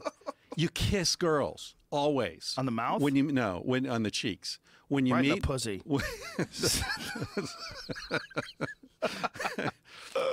You meet a woman, you kiss. Okay. Then I come to America and it's like, hi, how are you? Right. Like, keep 4 feet away from me. You might be a rapist. You're eye raping them already. What are you doing? Looking at them? You fucking creep. You over 50? You over 50 looking at a woman? You piece of shit. I know. What the fuck is wrong with you? Don't you have grandchildren or something to go wait on? Hey, what do you think about Donald Trump talking about how hot his daughter is? Did he say that? He did. Oh, you didn't hear about this? No. So this became a big problem because he said, Ivanka, my daughter, she's one of the hottest, most beautiful women alive. And he said, I'll tell you what, if I were 30 years younger and not her dad. Whoa! What the fuck does that mean? Jesus Christ. I wonder if he's jerked off to his daughter. Just saying, look, this is just thought. No one's getting hurt here. Yeah. It's me alone with my ideas. I made her. Yeah, I don't know. Yeah. That's a weird thing to say. It is a weird thing to say, but I think it's better to say it than to think it and give it power. Right. Right? I think saying shit, and this, again, back to the whole Spain-U.S. thing. In America, there is thought crime. And in Spain, I don't think, maybe I'm romanticizing Spain. I lived there a long time. But another thing I really like about living in Spain is that I speak the language well enough to, like, if I'm paying attention, I know what everyone's saying. But if I'm not paying attention, it all just becomes in the background. Oh, nice. Like jazz. Yeah. Yeah. It's sort of certain kind of jazz. Elevator music. Yeah. When I was in high school, there was someone wrote a paper for an article for the local school paper, and I don't remember most things from high school so long ago, but I remember this one article that this kid wrote about what they make you do in the Boy Scouts, and it was about the tenets of the Boy Scouts, whatever they were, but one of them was about keeping your thoughts pure. Oh, yeah. And he wrote something that was really cool. It was, obviously a really smart kid. I wish I remember who it was. But he wrote, well, why do I have to keep my thoughts pure? He goes, one of the things that I like about my thoughts is that they're mine. I can think whatever I want. As long as I don't do anything that harms anybody, why do you care what my thoughts are? And I remember reading that. I was like, wow, that's so right. Like, what does that mean, keep your thoughts pure? Guy's in jail now. Probably. Yeah. He might be. He might be just. George Carlin did a great thing on that, in terms of Catholicism and how he said, like, this was like class clown way back, right? Yeah. But I remember I was a little kid. My dad got that record, and I remember one of the bits in there was like, in Catholicism, if you think about sinning, you've already sinned. So Yeah. you're thinking about feeling up Sally at the weekend. Save your time. You sinned. It's done, right? Impure thoughts. Yeah, impure thoughts. That's straight out of Christianity. Well, also the confession. The confessional is one of the most bizarre and ridiculous Put your ideas. balls on the table. Any religious, and it was invented to make sure that people weren't doing anything wrong. I mean, the priests would immediately report to any higher ups of any illegal activity or stealing or adultery or fornication or whatever the fuck it would be. But You the ever read idea- about the crazy shit where people were fucking animals in the Middle Ages and they would have trials, and sometimes the animals would be executed for being overly seductive? You know what? Now that you brought this up, I read something recently about this. God, I can't remember what the story was, but it was the animal trials. It was about animal trials. It might have been. Like did you Southern tweet that or France. anything? Could be. I don't know. I have a friend who just wrote a book, The Boundaries of Desire. He's a historian who focuses on sexuality. And his first book was Sex and Punishment. And it was sort of like from the origins of civilization to the end of the 19th century. And then Boundaries of Desire is the 20th century.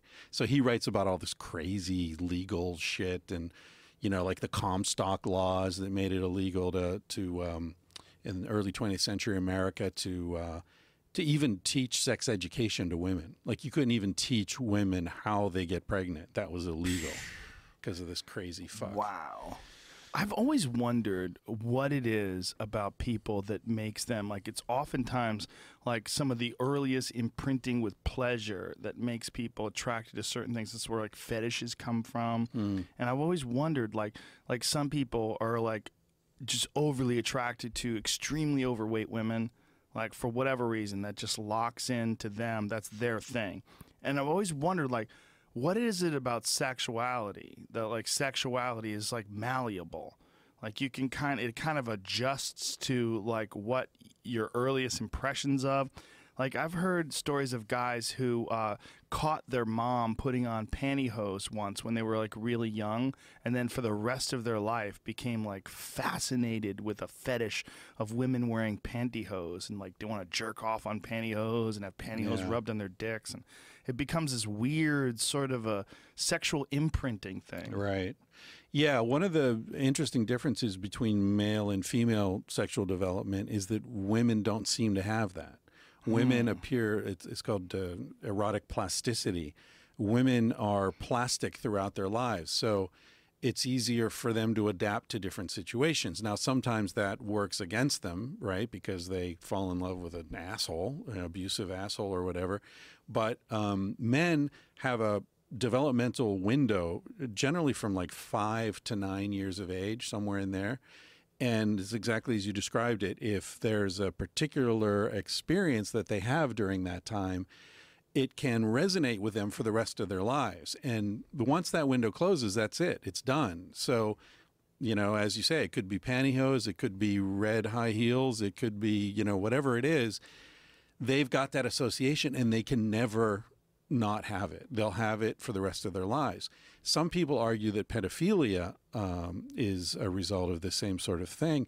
And I've argued, not in writing, but I've mentioned it on the podcast, I think that there's a manifestation of homosexuality, of what we call homosexuality, which is really a fetish, is better described as a fetish experienced by a straight man.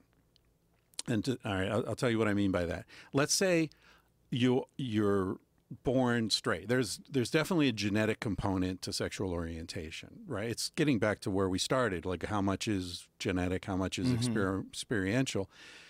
So just as a 7-year-old boy can have an experience with, seeing someone with pantyhose or, whatever, he's under the table and his mom's friend comes and she's got red high-heeled shoes and he's got a heart on, and so he associates the two. what if that 7-year-old boy has an experience with another boy or with a man or an adolescent or whatever, right? So this guy sucks his dick or whatever it is. And so he's got this very deep association between having a man sucking his dick and this incredible pleasure.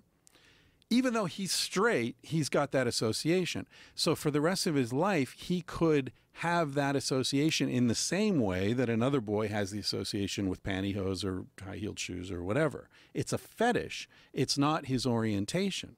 So then what you've got is a straight guy who has a fetish for getting a blowjob from a man.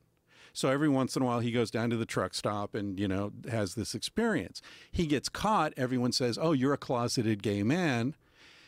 And he's thinking, I don't think I am. But I don't know what the fuck I am. All I know is I love my wife. I have sex with my wife.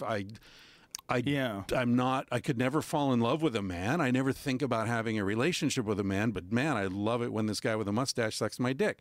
So I've never really wanted to write about this. And the reason is that I think it could play into the hands of the Christians who are arguing that you can pray the gay away. Yeah. You see what I mean? Right. Because in a case like that, I think there could be a therapeutic solution. I don't know, solution or just a therapeutic treatment that could have some value. But I mean, in my case, I would never say that there's a sickness there. I would just say it's a fetish. Like some people are into latex, you're into that.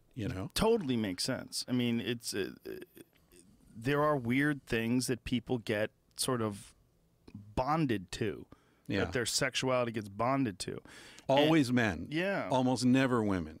You'll never find a woman who can't come, if she's not sniffing latex. It's something about rubber. I have a friend who's a dominatrix. She's more than a dominatrix. She's a humiliatrix. Humiliatrix. So Take it to the next level. She specializes in dudes who get off on being humiliated. And I had her on the podcast. She's really smart, really interesting, and it's not her thing.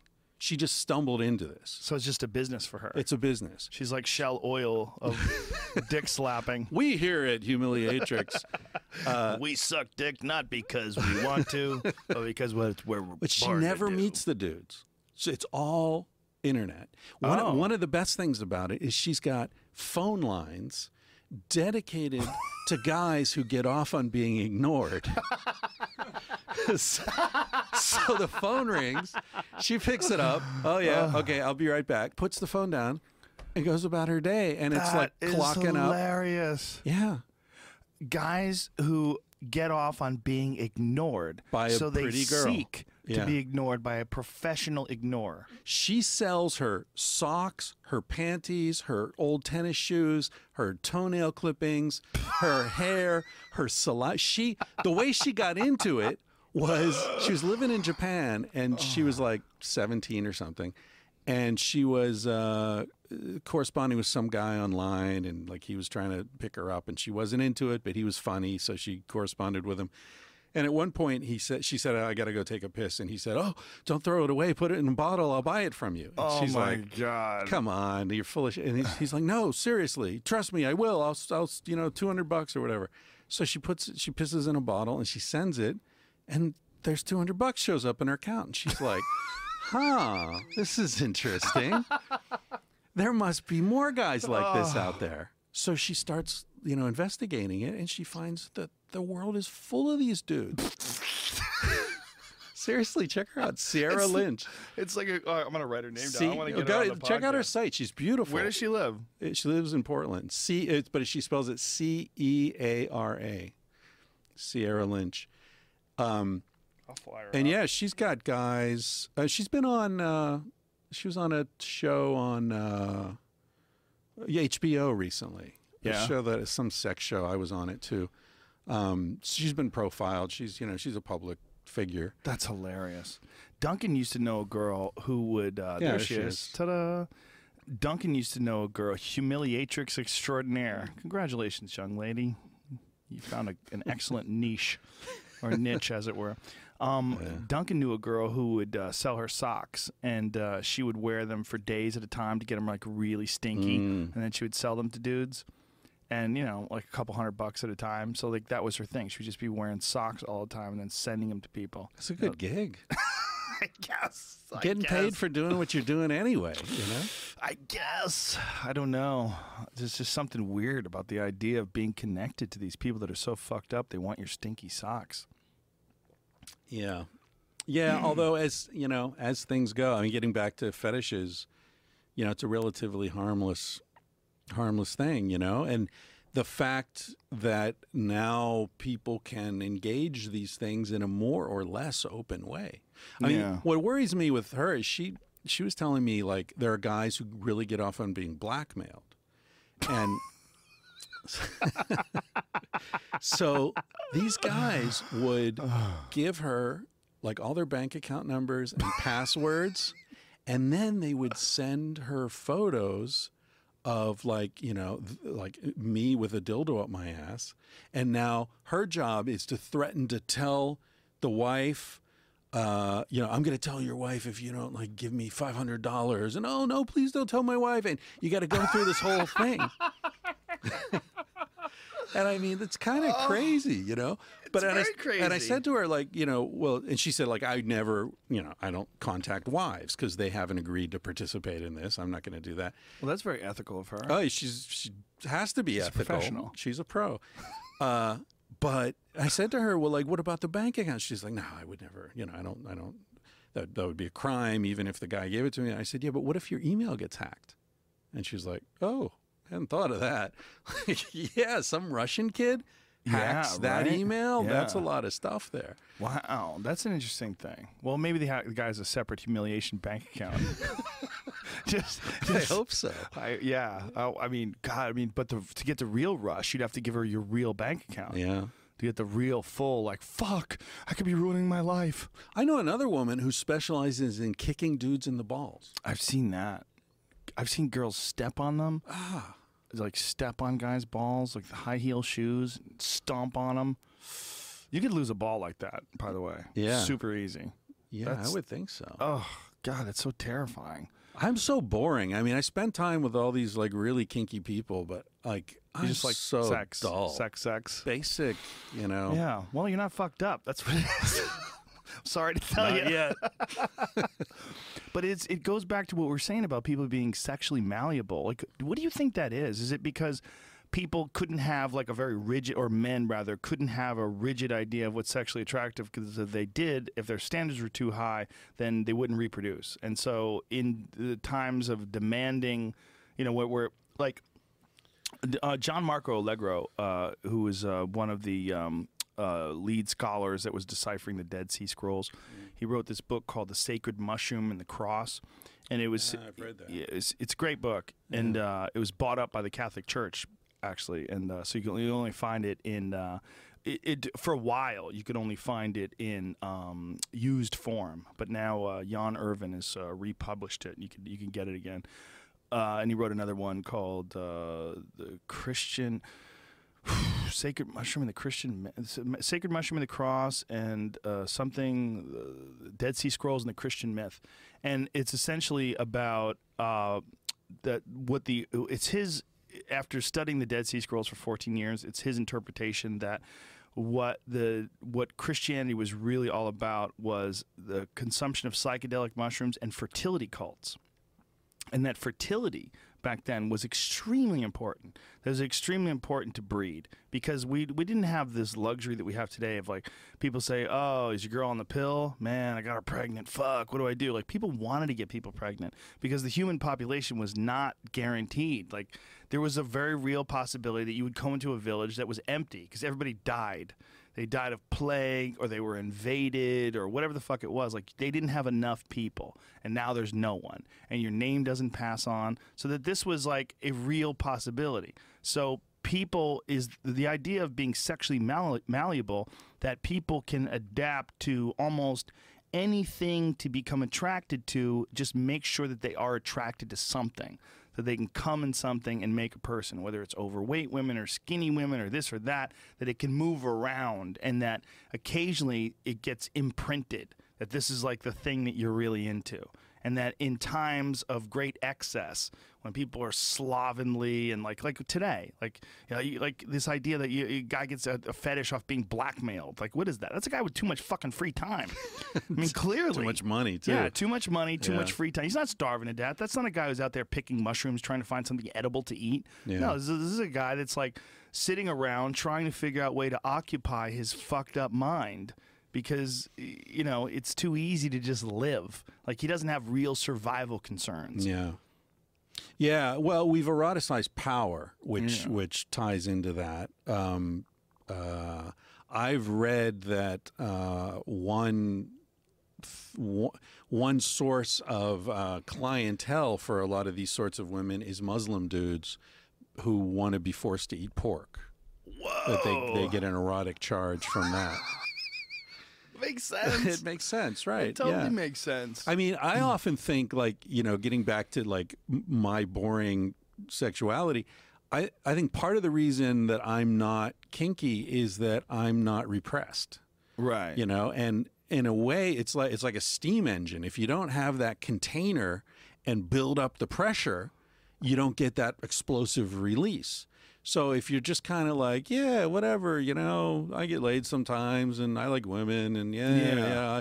Like, it's great, but I mean, I wonder if healthy is less exciting than crazy. Well, is crazy exciting to you, though? Because crazy is not exciting to me. Like, I don't find, like, the humiliatrix, I absolutely believe her. I believe that she has, like, a series of guys that want her to shit in their face or whatever the hell it is. But to me, it's just silly. I don't get it. Yeah. Like, you know, but are those guys having stronger orgasms than you and me? Could be. But I mean, at what cost? Yeah, well, that's it. They steal your bank account and shit in your face, and you just come like a fucking wildcat. I'm broke. I mean, maybe, but I mean, is that fucking brief experience of coming? You know, I mean, how much? Look, all you have to do if you want to come really hard is just not come for a while. Right.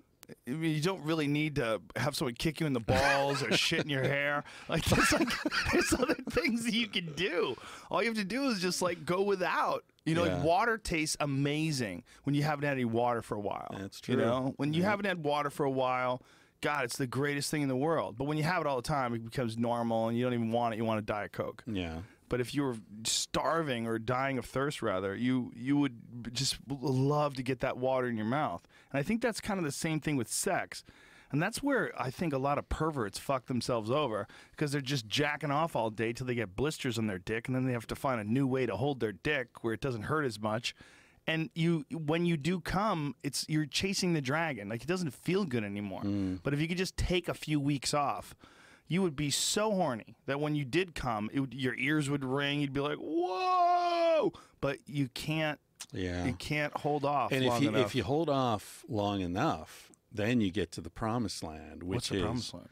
wet dreams. Oh yeah, I can get those after 3 days. Seriously? Yeah, 3 days Holy of shit. no sex. Man, your testosterone levels must be through the roof. Put it in there. Do you? Yeah, I make sure they're through the roof. I add it. Oh, I should probably try that now that It'll help. I'm a creep. Yeah, you know, you are a creep. Once you reach creep age, what you need is tea. Well, people do. You know, it's like a source of shame for some people. They don't want to admit that. Like, testosterone replacement therapy is like a shameful thing. Like, people have asked me, and then I told them, I go, yeah, I take testosterone.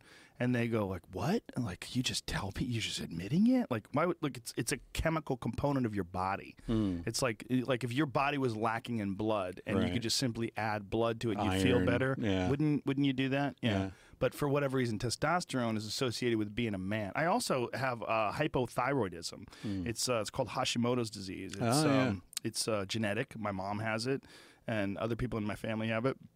So I take this stuff called Armor Thyroid that is, it's formulated from pig's thyroid, and it's great. It makes me feel way better. But I was having some real problems before I was taking it. I get these crazy headaches at night, like my head was pounding, or I thought it was something really wrong with me. And I would fall asleep. Like when I would fall asleep, it was like I got shot with a tranquilizer dart. Like at the end of the day, I was just so wiped out. I couldn't figure out what it was. And so while I was on Fear Factor, I had some real issue with it. Like my fucking headaches would be crazy. I was be so tired at the end of the day. And then I got my blood test done. But I would tell people that I take thyroid medication, and nobody would bat an eye. Like, oh, you replace your thyroid hormone. Well, that's logical. Right. But you tell people that you replace your testosterone, and they're like, well, what the fuck are you doing that? Do you have to? No, I definitely don't have to. If I take it, if I stop doing it, I will have less testosterone than I have now, but I won't feel as good. It's that simple. Like, it's up to you to not abuse it, though.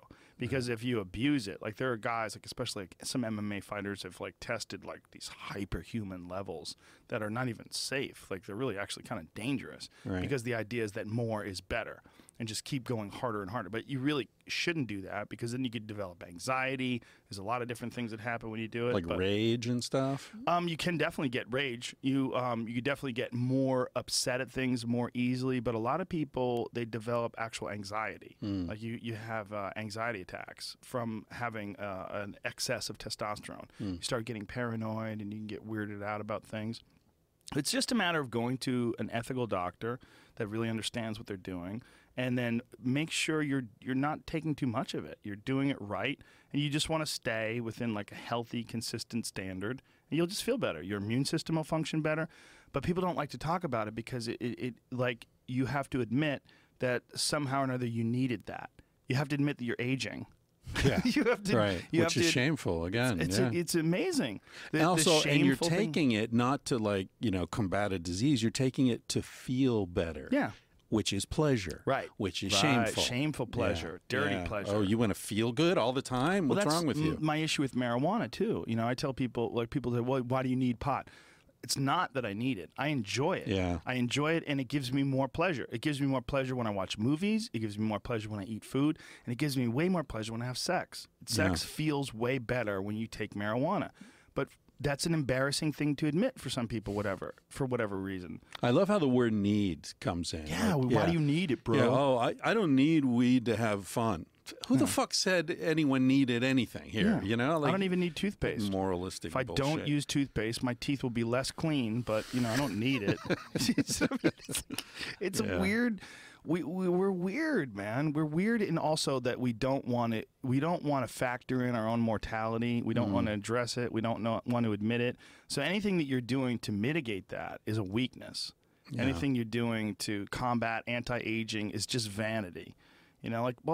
I guarantee you I have more energy because of it. I know I do. I know I feel better. I can get more things done, and my body works more efficiently. Especially someone like me that enjoys doing things that are physically active, like martial arts and jiu-jitsu. Like without the testosterone, without growth hormone and thyroid hormone and all these different hormones that are functioning at their optimum levels, your body's just not going to work as well. It's like having a race car that you don't take care of the spark plugs. You don't replace the oil. You just let it drive it until that fucking engine seizes up, and then you're done. That's nature. That's nature. Yeah. But that's not nature, because why are we getting vaccinated then? Why are we taking vitamins then? Why am I going to the doctor and getting checkups? Why don't I just let cancer eat my body? Yeah. Why get chemo? Why, it's just natural. Like we have weird ideas of what you should, and all those weird ideas are not based on critical thinking and objective analysis. They're just based on the standards that somehow or another someone else has set forth. Chevron. Shell, you were born to work hard because you were born to. Well, actor. I mean, same thing with like these sex pills. Like now the female Viagra and stuff. It's like it's bad. It's bad bullshit. For you. Yeah. Well, and it doesn't work either because of what we're saying. No, because of what we were talking about earlier, the plasticity that women's sexuality isn't about blood flow, right? Right. Men, if you make your dick hard, you're horny. Because it engages nerve endings, and like, well, my dick's hard. I gotta fuck something. Well, even when guys get like a pee boner, like when guys get like, if women don't know this, when men have to urinate and you wake up in the middle of the morning, and your dick is hard, it's not because you're horny a lot of the times. It's because you have to pee. It's morning wood. Yeah, and that's what morning wood is. But you can use that morning wood like you could use like any regular old boner. Yeah. So when a guy wakes up and he has a boner, he just oftentimes is like, "Well, I don't want to waste that." You know, it becomes. I got a hammer. That looks like a nail. It becomes like, this looks like a thing to use right here. Yeah. Excellent. Well, you have on average 3 erections per night if you sleep 8 hours. Really? So while Yeah. you're sleeping, you're getting boners. Yeah, and that's one of the ways they test to see if your impotence is psychological or physiological. They'll put like a little piece of paper tape on your dick, and in the morning, if the tape is torn, it means you had an erection at night. So it means your blood flow is fine. It's a head thing. Wow. Yeah. How weird. You have to Yeah. like tie a ribbon around your dick to Tie see if a you have an ribbon around opening that old ceremony oak in the middle of the tree. night. For the hostages. How Yeah. strange. Yeah. What a strange thing. Sex is weird. I mean, you asked a question earlier about what's the purpose of the fetish generation, module in the male brain and all that. And I was thinking, well, 2 things. One, in Sex at Dawn, we talked about animals, because this appears to be not only a human thing, but common to male mammals as well, of other species. There was one experiment where this guy, I think it was in Scotland, took he had a herd of sheep and a herd of goats. And one year he took all the babies and he put them with the other species. So now all the baby goats are living with the sheep and all the baby sheep are living with the goats. And he let them live with that species till they reached sexual maturity, at which point they were having sex with so the goats are having sex with the sheep and the sheep are having sex with the goats, Whoa. right? Then he takes them and puts them back with their own species, okay?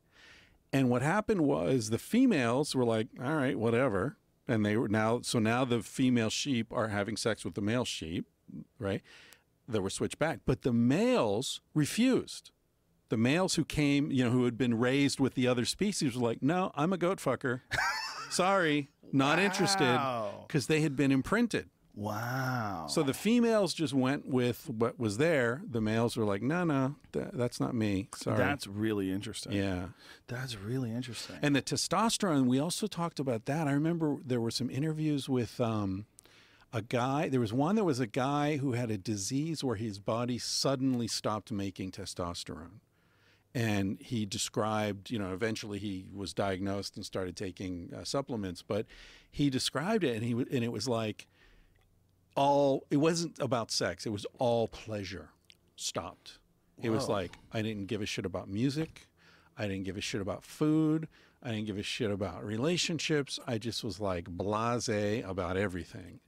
And then there was another one where we quoted someone who was going through a sex change from female to male.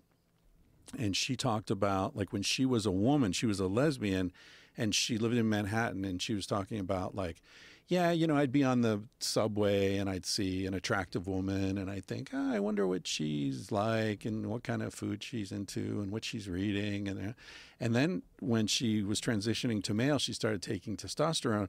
And she said, once I started taking testosterone, I'd be on the subway and I'd see the same kind of woman and I'd just be like, tits, cunt, ass, cunt. And she said, it really gave me insight and compassion for adolescent boys. Chaz Bono said that. Oh, really? Yeah, she said that he said that when he transitioned from being female to male, that he understands it now. Yeah. That for the longest time, like, he never understood men and it was just alien to him. And then once he started taking testosterone, he was like, oh, this is why guys are so fucking creepy. It's like they're just overwhelmed by this demon inside of them that we call testosterone that you require in order to be happy and to enjoy anything in life. That's one of the things that happens to men with traumatic brain injuries is the pituitary gland gets damaged. They stop producing testosterone. They get deeply depressed. And one of the best ways to mitigate that is supplementing them with testosterone. Like, that cures a lot of the depression that a lot of these soldiers go through when they come back from the war. This traumatic brain injury just disrupts the pituitary's ability to function. One of the when you sort of typical situation, you get a guy like my age, right? Mid-50s, been married a long time, monogamous, typical midlife crisis, has sex with his secretary, and then suddenly it's like, holy shit, I'm in love, right? Mm-hmm. Why does he think he's in love? Because food tastes better, the colors are brighter, everything's more interesting. Why is that? Because his testosterone levels have gone up. One of the only things you can do without supplements to increase testosterone is have sex with a new woman. Your body responds to you having sex with a new woman with a spike in testosterone production. So he's got this elevated T levels. He thinks he's in love. He's not in love. He's just fucking someone new for the first time in 20 years. Wow. So he divorces his wife because now he's in love with this woman who seems to have the keys to the fucking universe. That wears off in a couple of years. And now he's, even more fucked than he was before. Well, that's also the key to this whole midlife crisis thing where guys buy sports cars. Yeah, risk. Also sports cars, like literally driving a sports car elevates your testosterone, especially when you're quote unquote peacocking. Especially if Jay Leno's driving and you're in the passenger seat. That was a good episode. Thanks, actually. That was cool. But when you're driving around people, especially potential young mates, females that could see you, your testosterone rises when you're in this car. Right. And even talking and flirting with potential young girls that you may, one day have sex with, just being around them raises your testosterone. Yeah. Just the possibility. Mm-hmm. Yeah. Yeah. Well, I wonder, getting back to Sierra, I wonder if some of those guys who are buying her panties, if they're not getting testosterone surges. Probably. They're getting, something's happening, right? There's getting some kind of dopamine, serotonin, some sort of a rush. Yeah, definitely. Dirty panties. Oh. Hey, have you ever heard of fecal transplants? Yes. Yeah, it sort of goes back to what we were talking about earlier. The biological thing. Really interesting. Well, it's fascinating how many things it cures and how many people have real 30,000 people issue. Die from C. difficile infestation every year. And with fecal transplant, 98% recovery rate within hours. Nuts. It's crazy. Within hours. Yeah, yeah. Yeah, the biological organism, the idea of the biological organism being an individual has been completely debunked. And that's what probiotics are all about. Yeah. I'm a big fan of probiotics. I drink, where is it? I didn't bring any. Must have left it in my car. I drink kombucha every day. I drink that shit like water. I drink 2 or 3 of them a day. Well, I'm a big fan. I mean, I spent a lot of my younger years traveling, in Central America and Asia and stuff. And when I'm in America, I put on weight. Now, part of it's that, the food, and I drink beer, probably more beer. Here you get a beer, it's a pint. Mm-hmm. Spain, you get a beer, it's about half a pint. Really? Yeah, it's a caña. Again, Spain, it's just a different vibe. Servings of everything are smaller. Higher quality, like really good and tasty, but small. So you eat Europe more is slowly. all about grass-fed food too. You don't get that corn-fed no steak. Fucking Monsanto, GMOs, that whole thing. They're kicked out of a lot of countries. Mm-hmm. But yeah, in pesticides. A friend of mine's in the wine importation business, and he distributes organic wines. And he said he was in, I don't know if it was Spain or France, and he was like, you guys should get organic certified. We could charge more. And they're like, what are you talking about? Like, we would never put pesticides on our grapes, that's crazy. Like, we don't need to say it. Like, nobody would do that. You know? So it's a very different culture. But I think that because the cheeses and the things are alive there, right? Yes. You can't import the ham even. You can't import Spanish. I guess now they've changed it. You can start. Food is alive. So the microbiome is very different. Yeah. I go to India, I lose weight quickly. Part of it's because I have fucking dysentery. Part of it is because you feel bad because everybody else is starving. Yeah. There was an article recently about gray market foods in New York City. And I forget, it was something I read online, and it might have been from Dig. See if you can find it on Dig. I think it is from Dig. That's where I get a lot of my interesting news stories. But they were talking about this one particular type of cheese that is very difficult to get, and it's cured with cheese mites. Like these mites, and if the mites are of a certain number per cheese, it becomes illegal to import into America. Like it's very sketchy, like how you do it. But over in France or wherever the fuck they grow this cheese, where it's really popular, it just gets fucking lousy with mites. And that's where you get the real flavor of this cheese. And it's like a nutty, sort of a sweet taste to this cheese.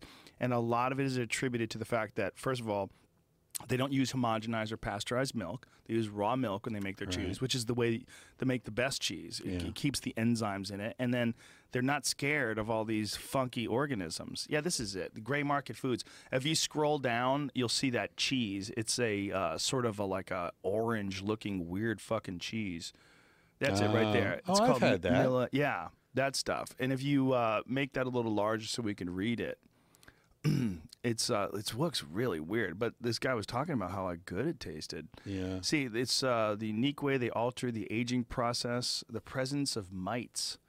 FDA singled this cheese out as a potential public health hazard. How do you say it? Mimolette. Mimolette has been banned and made illegal for sale in the U.S. and indignant consumers staged protests. Yeah, it looks cool. I'd like to try a piece of that. Oh, I've definitely had that. Yeah. It's one of the things we did on Fear Factor to make things more disgusting was we used really expensive cheese. We mixed really expensive cheese in with some of the stuff to give it this horrible fucking rotting smell. And there's a expensive cheese. What do they call a cheese place? There's a name for one of those places. Yeah. I don't know what it's called. But they had a cheese place in Beverly Hills. And so we used to send these people who work for Fear Factor to Beverly Hills, to this super expensive cheese place, and buy this really expensive, hard-to-get cheese, and it stunk like death. And we would pour that onto whatever the fuck they had to eat, and it would make them more repulsed. Did you ever have, like, French people on? No. And they'd be like, ooh la la. Well, Filipinos, I have a bunch of friends that are Filipino, and they would always be like, because we serve people balut, and balut is a chicken or a duck embryo. It's like the full little embryos in there, and they'd eat and they were like, we love that. Like, get me on that show. You ever have Anthony Bourdain on this show? On this, yeah. Yeah, I've really? had him on, That's cool. I'd love to meet him sometime. He's a great guy. Yeah. He's a interesting character. He'll eat anything. Yeah, well, he's gotten like super into jiu-jitsu to the point where he right. trains every day. With Henzo. Mm-hmm. Yeah. Every day, sometimes twice a day. Yeah, and his wife and his kid are doing it too. Yeah. He's 58 years old. He started at 58. Now he just earned his blue belt. Oh, he just started recently? Yeah, like within a year ago. Oh, I thought this was a long-term thing with him. No, it's really recent. Really? Because when I first met him, like risking getting hurt when you start something like that old? Well, it depends on how you do it, and it depends on who you do it with. But absolutely, yeah. If you have bad training partners, you can definitely get hurt. But you can definitely get hurt even with good training partners because weird shit happens. Yeah. You roll over on an ankle, you blow some tendons out in your knee, you fuck up a disc in your back. It's all potential. Yeah. It's definitely not. It's not fucking video games. It's real life. It's definitely dangerous, especially for a guy who's 58, who has no background of athleticism at all, and all of a sudden starts at a very advanced age and becomes completely obsessed with it. That's cool. Yeah, it is cool. Yeah. His original show, that No Reservation show, really got me into the idea of food as an art form. Because I just thought of food as being, oh, that's good. Food's good. This is good. Right. That place is good to eat at. I didn't think of it as like, oh, this guy's making art that you taste. Yeah. Like when you eat a great meal, like that experience, that sensual experience, that pleasurable experience is art. It's like someone's art is giving you pleasure through your taste buds. Yeah.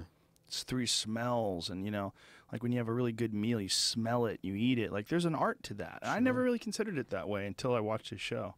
And again, that's a very European approach to food. Mm-hmm. America, food is fuel. Yeah. Shove that sandwich down your throat and get back to work. Yeah. Not in Spain, man.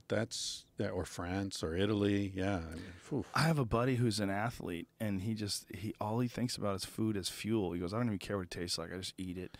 Because I just want food as fuel. And I'm like, what? Soylent. You heard about that? Well, Soylent Green. Yeah, well, that movie. They named it after that. Oh, yeah? What is it? It's these guys in Silicon Valley who are coding, right? And they're like, well, I just want to work 24 hours. I don't want to stop and eat. It's a waste of time. And so they came up, they developed this food source, this gorp that you just squeeze out of a tube, and it's got everything you need. And oh, wow. Yeah. Ugh. Soylent. Is How that it? There it bizarre. is. Okay, yeah. Pour it. So it's you just like That drink. can't be good for you though. And look at that, $29 a month, modular Soy protein. ingredient Oh, that's gonna design. make you grow tits. Exactly. Vitamins and minerals. Exactly. Yeah. Yeah, but what about? Yeah, it's just weird. Where's the pleasure? what There's no about- yeah. pleasure. That It's stuff's just- nasty. Yeah. It's one thing if you're a fucking astronaut, you got to survive on the space station with stuff you squirt in your mouth, but this is like you have the abundance of the earth and you choose to squirt paste in your mouth instead.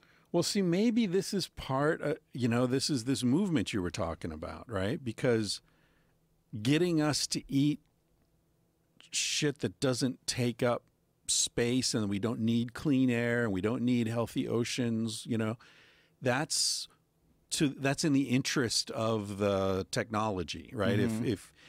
If you see that that's where we're going, if you think that that's where we're going, then a lot of these things start to fall into place and make sense in a weird way. I mean, I read the other day that the tuna stocks in the Pacific Ocean are down like 40% in the last 20 years. That's incredible. Did you ever see Jiro Dreams of Sushi? You know what? I've got it on. Someone gave it to me. I haven't seen it, but I resisted for a long time. People kept telling me how great it was. I'm like, whatever. It's a fucking guy making sushi. Who gives a shit? But it's great. Yeah. It's really great. And one of the things that they show in this movie is when he was young, what it would be like going to the fish market in Japan. Just fucking stacks of tuna. And the tuna was so abundant. And then the overfishing has made a massive impact on the fish supplies. Yeah. And we've literally, you look at how goddamn big the ocean is. The fact that we put a dent in it at all is just shocking. more than a dent. Like we're collapsing. The 3/4 of the fucking Earth's surface that is plastic island the Yeah. size of Texas. Like, Yeah. what the fuck? I think it's even bigger than that. Really. Yeah, and this kid has developed. I don't know if it's an actual functional machine, but he's developed I some think sort I of a read about device that.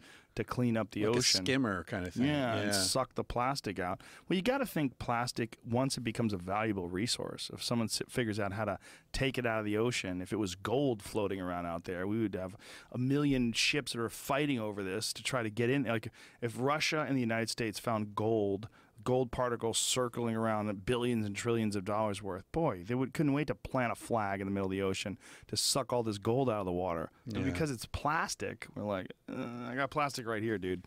I don't need the ocean plastic. That's why you need the government, because the government can create those artificial incentives. Pay for cobras. Yeah. Pay for plastic. I think that that's the government being a solution. It's a beautiful idea, but it doesn't really work. Yeah.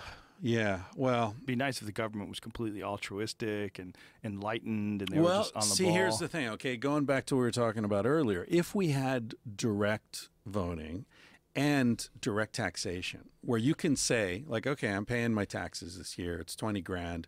I want $5,000 to go to education, $5,000 to helping poor people, $5,000 to whatever, blah, blah, blah. Nothing to the military. If you could actually, or at least have some way of registering what people want their money to go toward, you'd have a much more responsive representative government. If they had an educated decision-making process. Yeah. You really knew, what kind of a threat are we under? How much military do we really need? Because if we don't need any military at all, if there's no threat whatsoever, well, then that would be an appropriate way to respond. But what if they couldn't tell us how much threat there really was? And what if people had this idealistic idea of how the rest of the world functions, but meanwhile there really is a need for the military? Yeah. I think the truth lies somewhere in the middle there. I don't think that the world is this beautiful place that we need to not worry about at all and that we don't need any military. That just doesn't... I watch those ISIS videos on YouTube. I'm not... They're out there. They're pretty people, nasty. There's a lot of people out there that are fucking crazy. There's a lot of nutty fucking people that are killing people and would love to kill more. There's just always going to be that way. And I think that, like what we're talking about, I think there's a push and a pull in this life. And I think, we were talking about tides coming in and tides going out, populations dropping and then increasing. I think there's a need for resistance in some ways. And I think that there's almost a need for bad things in order to inspire good things. Like we have to see the evil of something like ISIS or something, fill in the blank, Joseph Kony, the Congo dictators and evil warlords. We need to see things like, Idi Amin. We need to see horrific things like Pol Pot. We need to be aware of that in order to almost promote the opposite of it. But what I would argue is that every one of those things that you mentioned is a response to something earlier.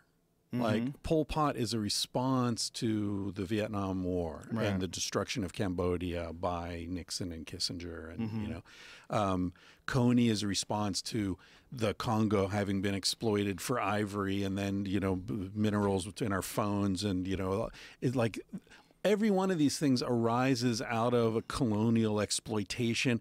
So we're saying Pol Pot's evil. Well, but Pol Pot is a response to evil that we're not often recognized as evil because it's coming from us, coming from our side. So I just feel like everybody who does something really nasty, they think they're doing good. You know what I mean? Like those guys in ISIS, they think they're good. Right. They're doing it for Allah. Yeah. Or they're doing it for, in revenge for all the bombing or. Right. I mean, it's this process. So I agree with you. I mean, I'm not an anarchist and I'm not crazy. So I do feel like, you've got to be ready to fight to defend yourself. But on the other hand, I sort of agree with, the Gandhis and the Martin Luther King and that whole line, civil disobedience, Thoreau's great essay, that like the only way to really end violence is to just not participate in it. Because the minute you participate in it, then it's this cycle. It's true. Yeah, it's unavoidable. Never ends. Yeah, I mean, that's sort of inarguable, really, right? But if you do not participate and your loved ones are slaughtered before your eyes, then what? Like, should you have acted to stop that from happening? And is a certain amount of violence justified in order to promote a higher ethical and moral standard for the culture to eliminate people who don't abide by those things? But you would have to have very strict interpretations of this, and you'd have to have very strict rules of engagement, and we clearly don't have that. Yeah, and I wonder if we ever did. It feels like it was better. Right? Doesn't it? Like it talking about police in the U.S. Like before the war on drugs, it seems like cops were cool. They weren't the enemy. I thought that too, but when you talk to cops, like it seems like poverty and drugs and crime, they're kind of always together. You have desperate. There's a great documentary that I'm watching right now called, I think it's called The 7-5. Nick DiPaolo told me about it. He actually talked about it on Ari Shafir's podcast, and then I went and got it. What is it called? It's called it's called The 7-5,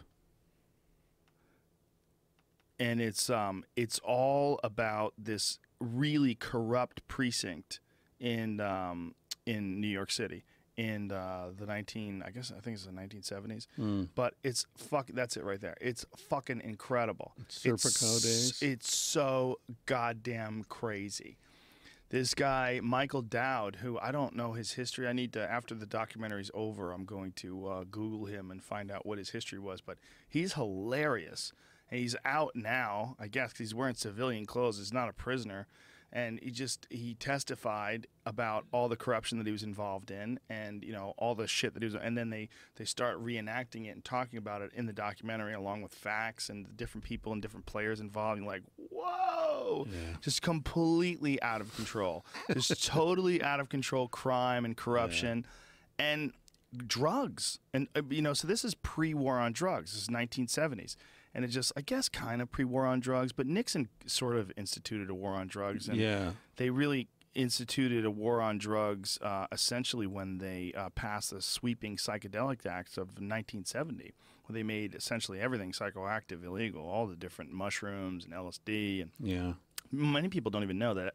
But prior to 1970, all that stuff was legal. There was one of the big issues with the tune in, turn out, Timothy Leary's ideas. Was that it was legal. You could actually and it was effective. I mean, LSD. One of my favorite fun facts about LSD is that it was mostly used initially by psychiatrists to get insights into what it was like to be psychotic. Whoa! It was called a psychotomimetic, And in other words, it mimes the effects of psychosis. So psychiatrists who dealt with psychotic people, as my wife does, would take LSD to like, oh, this is what it must be like to be them. This is what it's like to hear voices and to lose touch with reality and to have all this overwhelming input.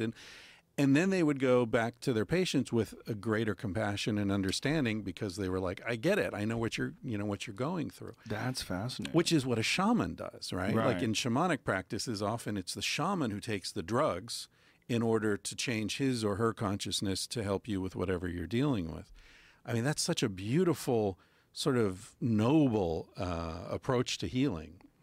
I was driving yesterday, and I drove past a short bus. You know, those little buses where kids are troubled. And there was this little boy. He looked like he was Indian. He looked like he was probably about 9 or 10 years old. And he was staring at his hands. And he was like moving his hands around and nodding and going back and forth. He was like, at first I thought he was just playing. You know, I thought it was just a kid in a bus who was bored.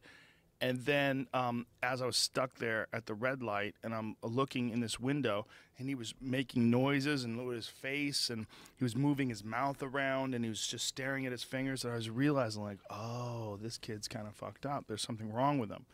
And then I started thinking, man, it was only for, whatever it takes for a light to change. I was thinking like, what is this guy seeing? Like, what is he seeing? He's obviously not seeing things that normal people see or experiencing it in the same way that a quote-unquote normal person would. But he was moving his fingers around and staring at it and bouncing back and forth. I'm like, what is this kid's trip? Like, what is this like for him?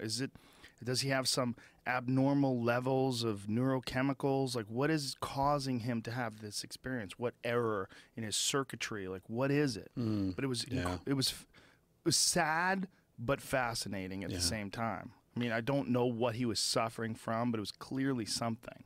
Well, my Casilda is, she's really interesting. She loves psychotics. That's her favorite population to work with, which, psychotics are the people who have lost touch with reality. So that kid may have been having a psychotic break or, who knows what his thing is. But the first time I went into her office when I first met her, it was like One Flew Over the Cuckoo's Nest, right? Like the double doors, the locking doors, the grates over the windows, high security, people just like, completely out of it. And she loves those people because she says they're honest. They're completely honest. And they don't lie. And when she meets them, and I've seen this happen in the street countless times at this point, she laughs. She just laughs. And because they know they're crazy. There's part of them that's observing, and they know they're acting ridiculous. And they're like shouting at, something that they know isn't there, but they can't help it. So she laughs in this very friendly, open way. And they like, oh, like you get it. They have this rapport. It's a really beautiful thing I've never seen happen before. But it's almost like a shamanic kind of connection she has with people. But, she sees kids like that, and she's just like, oh, I love those kids. I love them. She's not afraid of them at all. She's afraid of normal people because we're all lying.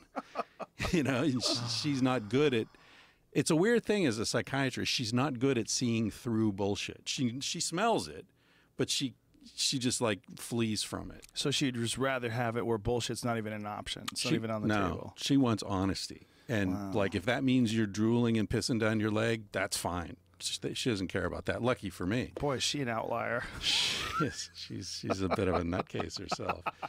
And, in the best possible way. I mean, I often think like someone who works in, I'm a psychologist. I spend a lot of time thinking about this stuff.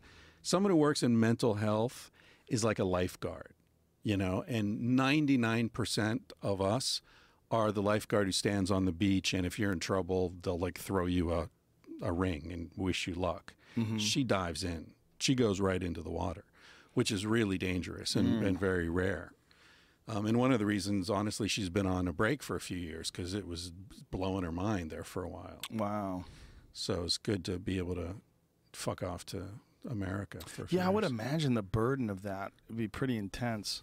When I was fucking off my way through college, I shouldn't say fucking my way through. I didn't really do much fucking in college, unfortunately.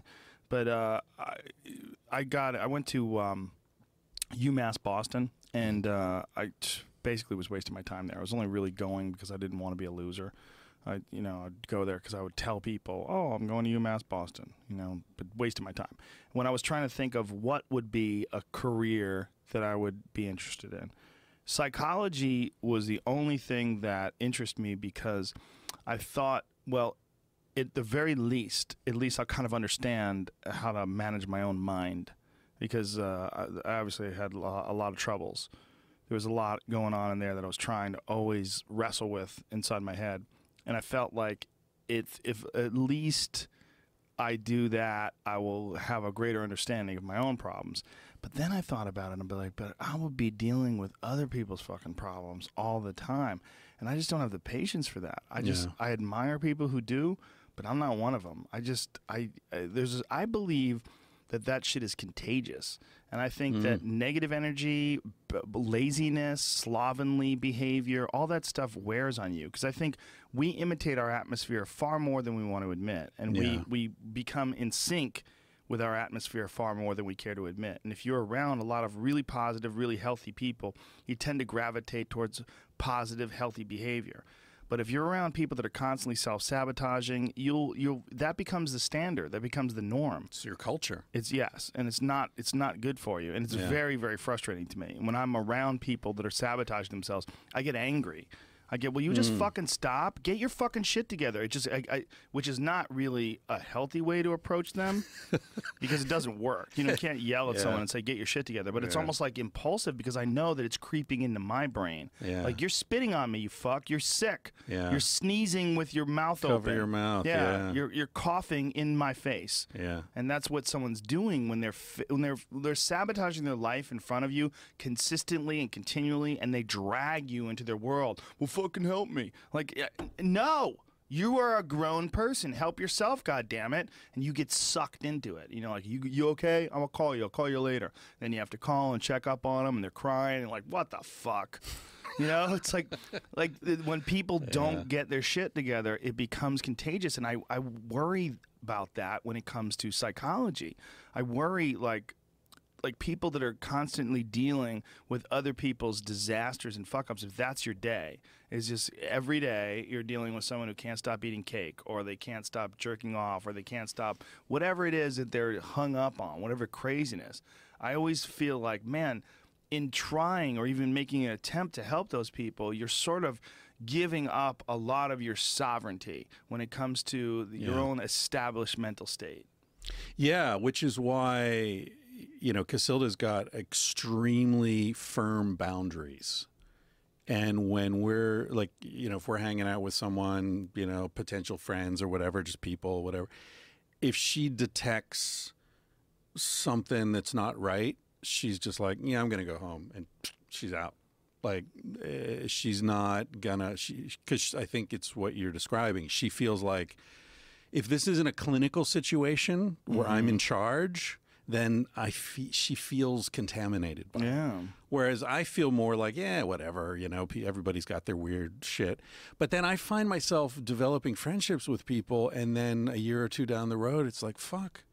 They weird out on me, and like, I didn't see that coming. And she'll say, are you kidding? I saw that coming the day you met that guy. Like, why would you, I tried to warn you. Like, well, there's some people that are undeniably toxic. And by toxic, it doesn't necessarily even mean that they're trying to harm you. Right. They might be toxic just by the fact that they're fucking so self-indulgent, and they're always like, there's a lot of people that constantly want to talk about their own problems. Like, their own problems take precedent over everything that's going on, and it's just this constant examination of their own faults. Yeah. And they never get better, those fucks. Those fuckers, they constantly repeat the same problems.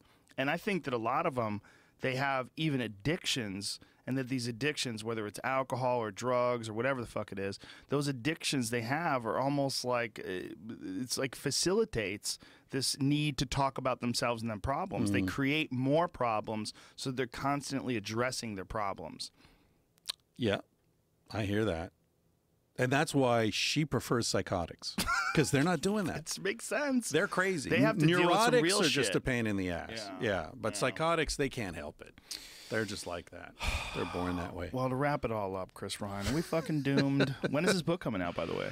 Probably next summer. Are you almost done with it? Or Yeah. is it the editorial process now? Like, Not yet, but within, I'd say within a month, I'll turn it in and then flee the country. and then when you turn it in, does a bunch of fucking bean counters start going over your shit and deciding which way it should go? Because you have to give up a little bit of creative control in order to have it published, right? Is that how it works? Yeah, I mean, it depends where you are in that world, you know? I mean, you know, it's probably the same like with a comic, right? It's your first special. The producers are going to have a lot to say.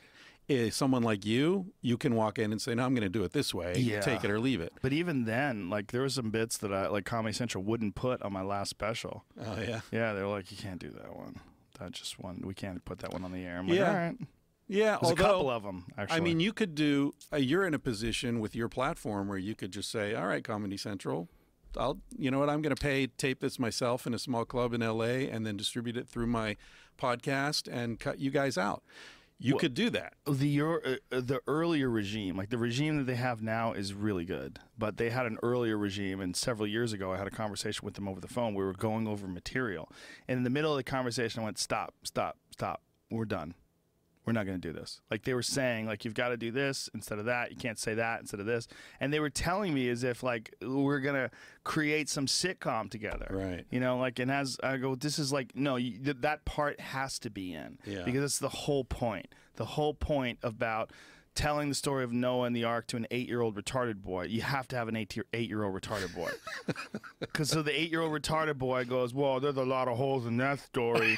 and they were like, you can't do that. I was like, well, it has to be done. Yeah. Like, you can't tell me what I can and can't do. Like, that's the whole point. Right. Are you saying that 8-year-old retarded boys don't exist, or are they just, you can't ever discuss them? Which one is it? Because I'm not making fun of the 8-year-old retarded boy. I'm saying the 8-year-old retarded boy is too smart to buy the story of Noah and the Ark. Right. And to them, it was just the vehicle was unacceptable. Like, well, we're done. We're done here. Like, well, why don't you have it like an older? No, you're saying this because you want to save your gig, and your gig is to like be able to somehow or another justify what you've put on the air to the advertisers or whoever the fuck is above you, and like that's, you can't do that with comedy. Right. Like, if you homogenize comedy, you just develop, unless it's your thing. Like, some people, like, that's how they think, which is fine.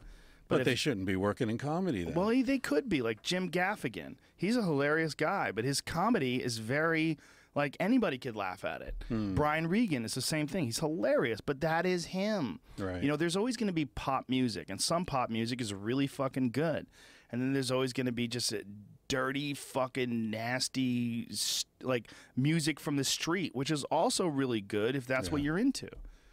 You turned me on to Doug Stanhope talking about someone who just goes, he's fantastic. Yeah, he's free.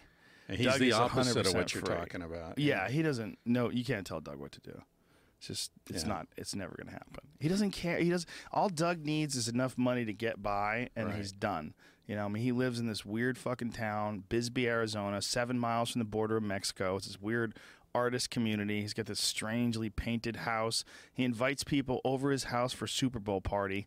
Like, literally, the internet. He'll, like, put out his address, and people just come to his house. He's had 500 people over his house for Super Bowl parties. He didn't know 459 of them. I mean, he's that nuts. That's a lot of bean dip. His girlfriend, completely out of her fucking mind, like legitimately crazy, on pills. Her name's Bingo. She shaves her head. The hair that's left, she puts blue paint on it, and they fucking go out of the house. And she's wearing like socks on her arms. She's nuts, and that's his reality. I mean, he wears ironic suits, and he gets upset because now like more people are wearing these ironic suits, and he's afraid that he's going to get lumped into these categories of these people that are like trying to act as if they're ironic by wearing, you know, ridiculous suits. He's a fucking national treasure. He really is. It's so hard for someone to go that road so 100% committed that they come out on the other end of Doug Stanhope. Most of the time, somewhere along the line, they sell out. Yeah. You have to. Yeah. But I mean, as far as the publishing thing, because of the success of Sex at Dawn, I think I'm in a position to sort of, I've got leverage. Yeah. And the editor who acquired the book is the guy who edited Sex at Dawn. So I know how he works. Oh, that's different great. publisher. He quit and left. He's with someone else. So he's cool, and we've known each other for years. And that's nice when you develop a relationship. Like I've heard of authors that have relationships with their editors, and it's really great. Yeah. I had a book deal for a while, and it didn't go well. It was the same thing as the Comedy Central thing. I wrote some stuff, and they were like, "Well, we want it to be like your stand-up. We want you to write like." I wrote stuff like that Maxim piece, where it's not like stand-up. It's just my thoughts on things, and they were like, "We want it to be like a laugh every minute." I'm like, "We're done. We're done." Yeah. So I gave them their money back. Yeah. I gave them their advance back. My friend Steve Rennell, who's a writer, is like, "Do you understand that that's like every writer's dream to give the money back and tell them to go fuck off?" Well, see, I wouldn't give the money back and tell them to go fuck off. I think what I'm going to do is eventually decide to sit down and finish it and just release it online. I think that might be the best way to do it. Release it as an audio, not an audio book, but a PDF, or release it as an ebook. An ebook, yeah.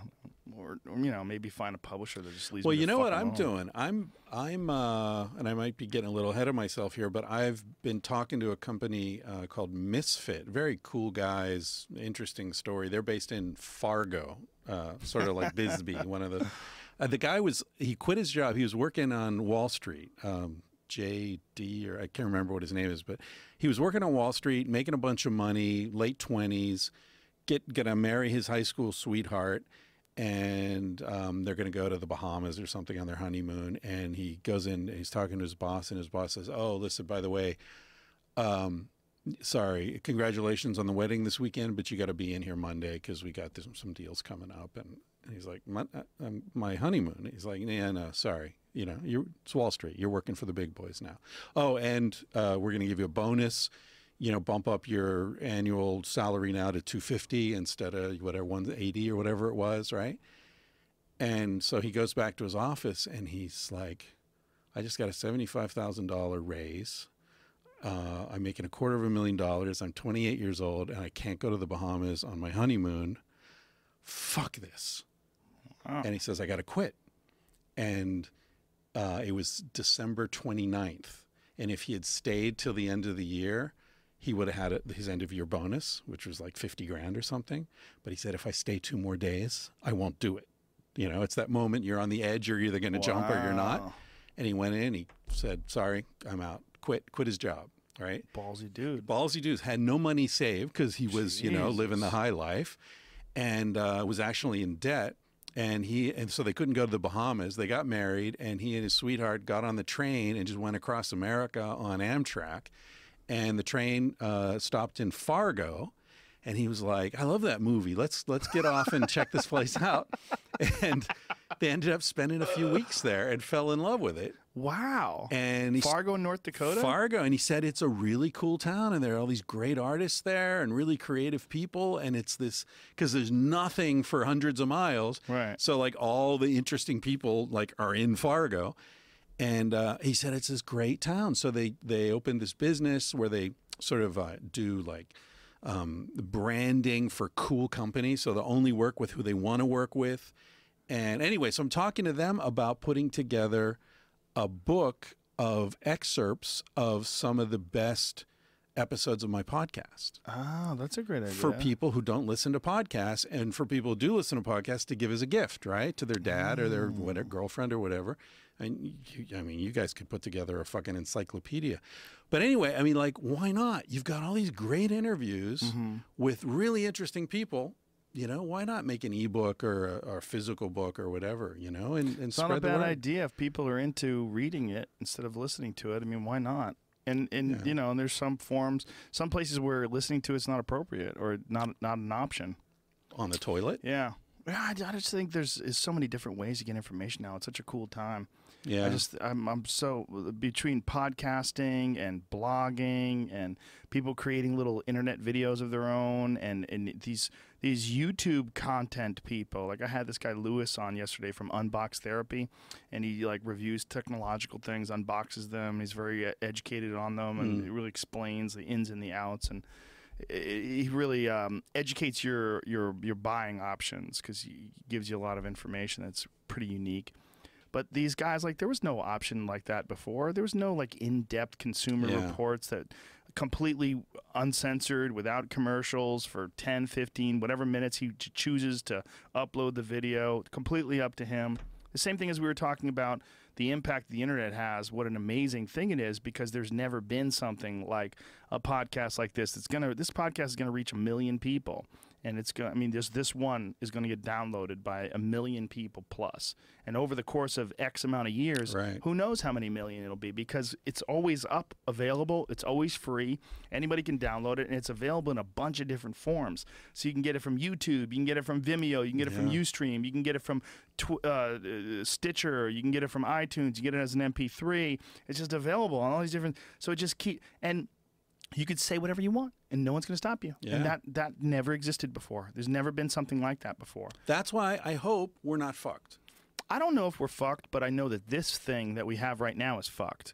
Like this setup, you know, the Congress and the Senate and the fucking lobbyists and the president and the Department of Defense, corporations. You know, I mean, the movement has been, you think about the focus of power, right? It's been from hunter-gatherers, dispersed egalitarian hunter-gatherers.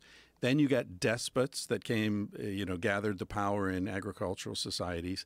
Then the despots get together and form institutions, primarily the church first. Then you've got political institutions. Then you've got corporate economic institutions. What's next? There's got to be a next. Yeah. So I'm hoping that the next will be a return to the dispersed power because of what we're talking about, because now we've got direct connections to everyone. Yeah, it seems entirely possible. And it seems at least if it's not the only option, it'll be an option. It'll be like there will be corporations that are set up that are more ethical, more connected to people, and more grounded in their approach to trying to acquire money. Yeah. As opposed to like what we've got now, the infinite growth paradigm, which is kind of out of control. It's just you can't have. It's not sustainable. It doesn't make any sense. Yeah. But yet it's the norm. Yeah. Like this non-sustainable idea is the one that everybody pursues.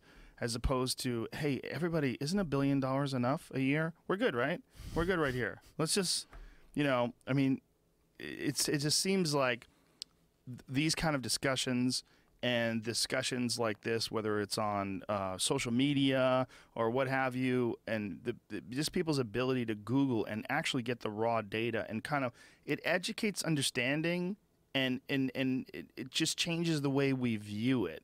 Instead of viewing it as, this is how it is, and that's how you do, and you don't work hard because you have to. You do it because that's what you were born to do. And then this actor smiles, who, by the way, is not fucking working hard. He's an actor that doesn't even talk. Right. I mean, bizarre.